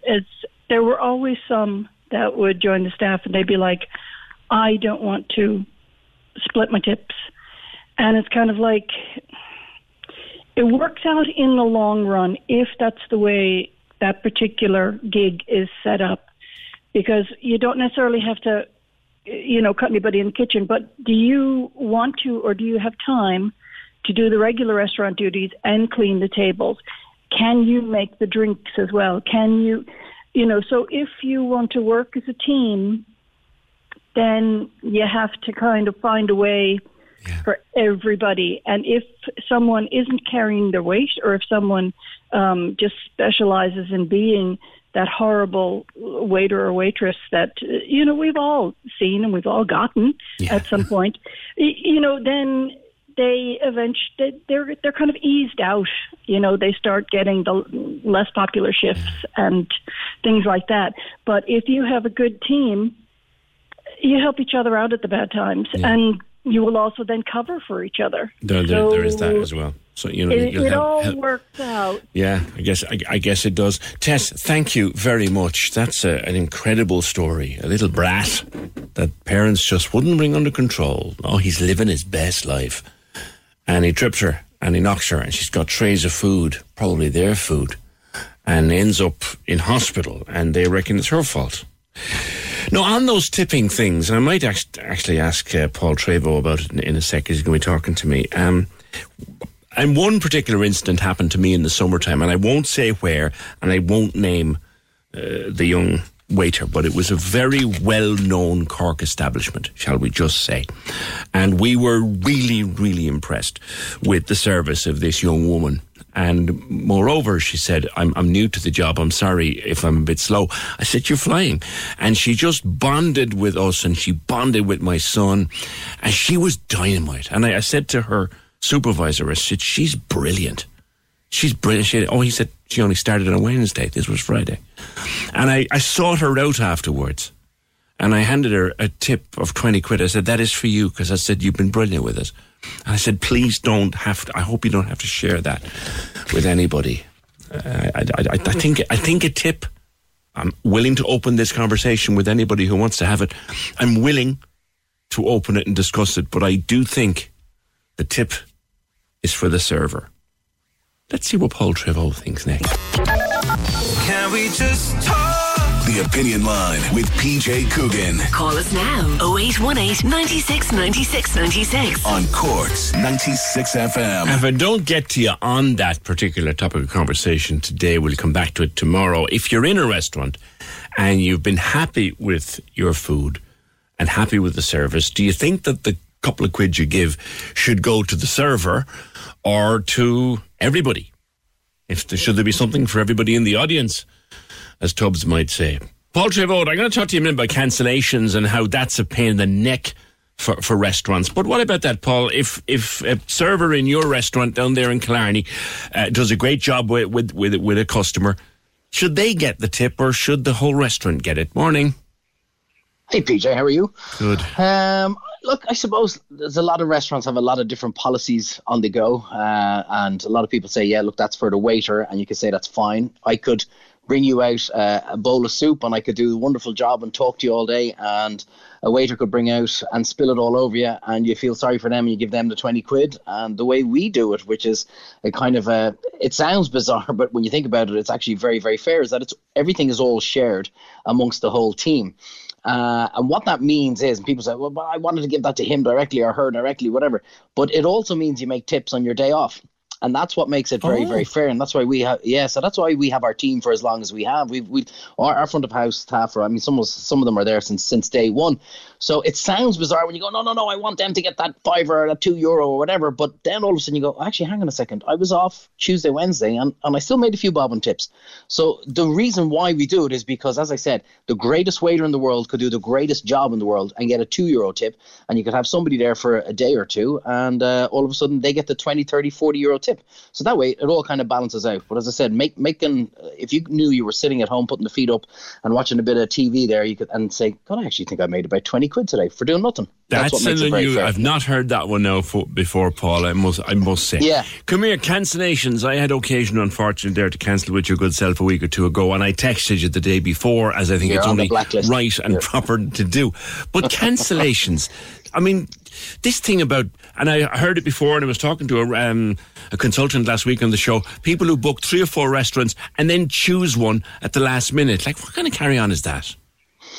Yeah, I mean, we're very lucky in Killarney. It's very rare we have a cancellation, and I mean very rare. And when it happens, or even rarer that we have a no-show, when it happens, I kind of go, I can kind of half understand that. So one guy books the party or the restaurant for the stag party, and all of a sudden goes, I'm so sorry, there was 20 of us, there's only 6 of us because the other lads are in the pub and they just want a burger. And I go, yeah, I can kind of understand that because Liverpool are playing United. I'd probably do the same myself. Or else the golfers who'd come off, a 4-ball or an 8-ball, and the guy would ring and say, listen, I'm really sorry, they've all just decided to stay in the clubhouse and have a burger. And you kind of go, yeah, I can fully understand that. But as I said, Killarney, we're very, very lucky. It's very rare we have a cancellation. But when I was up in Dublin, in the restaurant that I had there, it was particularly at Christmas, and what you just said is 100% right. Some poor sod in the office gets the job of booking the Christmas party and goes, I haven't a clue. Do you know what I do? I'll book a Chinese, I'll book an Italian, I'll book a Indian, and we'll decide on the night. But they forget to cancel the other 3 places. And it's the worst thing in the world. When we had it up in Dublin, and this is going back now 25 years ago, so it was unheard of taking credit card booking or guarantees. And you just all of a sudden, no show after no. And then they don't even answer the phone when you're ringing them. And you're kind of going, oh. Now, you thought back then it was part and parcel of the gig, but it killed you on a Christmas busy Friday or Saturday night when you think you have 200 booked and you end up doing 80. Thankfully, I think people have realised, especially nowadays in the current climate that we're at, I think people realise, look, it's just a simple courtesy phone call to say, listen, look, we can't make it tonight, or sorry, even if it's an hour or two, particularly for a kind of a high street restaurant where you might have some chance of, walk-ins coming in to fill the tables. Like, there's a difference, isn't there, Paul? It's common decency. Yeah, there's a difference between calling the restaurant, even if it is kind of short notice, and say, look, we've changed our plans, we're staying in the golf club, or having a table booked for 6 people and just letting it empty. That's rude. Yeah, look, unfortunately, some people are, I mean, I can't understand why you just wouldn't cancel it. At least give the restaurant, or indeed any business, you could be going to, I don't know, Specsavers, you could be going to your doctor. I mean, just common courtesy to ring them and say, listen, I can't make it. I give them a chance of getting somebody else in instead. If someone books for 3 or 4 people and leaves you, would you be tempted to take a credit card number and maybe take a penalty for a no-show? I mean, look, we hate to do something like that. I mean, maybe I'm naive myself at times. You like to take people at good faith. That's really what hospitality is all about. And most people genuinely cancel with it. I mean, and it could even be, we've gotten, again, very rare, the odd phone call 20 minutes beforehand on a Saturday night. I'm really sorry, the babysitter's just let me down. I went, look, no problems. Thanks a million for calling. I mean, at least I know I've some chance. At least if a 2 walk in, I know, that table is now free. Going down the line of credit cards, I mean, it's hard, particularly those kind of Christmas parties. Nobody's going to give you a credit card to book because they don't want to get stung. So look, it's a touchy subject. I understand certain restaurants need to do it to cover it because they mightn't be in a position like I would where, if you don't come into me today, I have a chance of filling that table. Certain restaurants aren't in that position. Yeah. So I understand why they take the credit card. There was a place hit the media recently, Paul, and without naming them, a small restaurant where you book maybe weeks and months in advance. And now the circumstances were quite difficult in that the family had an emergency at the last minute. There was no mercy shown. At least that's how it looked. Yeah, I mean, look, me being in the industry, and I know exactly the story you're talking about. I could see both sides, and it's a horrible situation where, on paper, both sides have a very genuine reason for doing what they did. So the restaurant in particular is, I mean, you're not going to turn around at home and say, what do we do for dinner tonight? Might go for Chinese. Can we get a takeaway? We get a pizza? Or do you want to go for a 7-course tasting menu in a kind of top-end restaurant that, oh, by the way, we need to be there in 20 minutes? It's a real occasion destination. So we have this saying in the hotel industry, a room once lost is a room lost forever. And it's the exact same for certain restaurants at the high-end Michelin star end that, if you're not going to pick that table up, so it's gone. So I understand everybody's point of view. It's a horrible situation that there's no winners, and you could agree with both sides. I understand why anybody would take either side. It's unfortunate, but it was a particularly difficult one. Come here, did you see Leo and the food in the fridge? Now I hope he did cover it. Well, I do you know what? I even tweeted there, the same people giving out that he didn't cover it would be the same people giving out if he covered it, saying, we can't even see what's in it now. And so, I mean, like, no matter what, I mean, we have this culture. I'm genuinely convinced people wake up and go, right, I need to be offended within the next 10 minutes, otherwise I'm going to be offended. Nobody's offended me. I don't know what's happening to the human race. Like, people just need to give out at everything. I did email Leo and I said, listen, I'll do it free of charge for yourself and Matt. I think I need, never mind the tubs, I think you need a bit of a cooking lesson. I can't have the Taoiseach, the future Taoiseach of our country, heading out on a dodgy stomach, in the sense that ain't good food. We can do better, Matt. We can do better.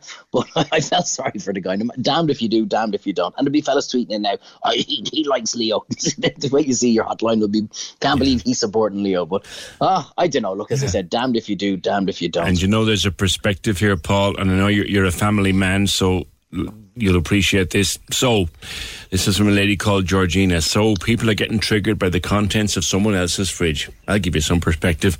My 17-year-old son died 3.5 years ago. We would be planning his 21st this weekend. Get a grip on yourself. Do you know what, PJ? And I feel so sorry, but I have been to 4 funerals in the last 2 weeks. And one was beyond upsetting. Not that they all obviously are, but one, the circumstances were just horrendous. And I just said to myself, like, God Almighty! I mean, it does put it so much into perspective when you lose a loved one, and exactly that. And here we are arguing about some fellas, you know, what's inside his fridge. Yeah, I don't know. But all I would say is, look, a bit of common decency, in the sense of we're coming up to or hopefully a busy Christmas season, and it's not just the hospitality industry. It's, you know, if you're going out for dinner, there's a good chance, well, not me, but you're going out to get your hair done, you might be going out to get the makeup done, the nails done, or you're going out to get a new top or whatever it is. Just a bit of common decency to bear in mind. Businesses are on their knees across the board. If you can't make it, just give them a chance to reshuffle and you know, sell it to somebody else. Right. And all it takes is a phone call. I mean, I might in my head gone, damn you for not coming, but trust me, I'm delighted you rang. So that, you know, bit of common courtesy. That's I think we need it more than ever now, coming up in the next month or two. All right, Mr. T, good to talk to you. Paul Trevo, see you over the Christmas time, my friend. 0818 96 96 96. If you're going to cancel the restaurant, for goodness sake, just ring them. On flying, PJ, first time I flew on my own, I was very nervous. I'm not great at the best of times flying. I sat down, there was this lovely older couple beside me, and the lady asked, was I nervous? I said, I am a little, and we chatted for a while, and then the plane started down the runway. I kid you not, she took out her rosary beads and started praying. I nearly died of fright at the rattling of the beads. I thought she knew something I didn't know. Yeah. On daylight saving time, and David Stanton suggesting that we don't change the clocks. And I'm saying, no, that won't work coming into winter. It'll be still dark at 9 o'clock at PJ. In the Nordic countries, they're lucky to get any sunlight during winter. I'm sure we'll cope, says P. The problem is, P, they're used to it. We wouldn't be. Trust me, if I told you. Dark at 9 o'clock on a December morning, or dark at 9:15 on a December morning, that would take a bit of getting used to.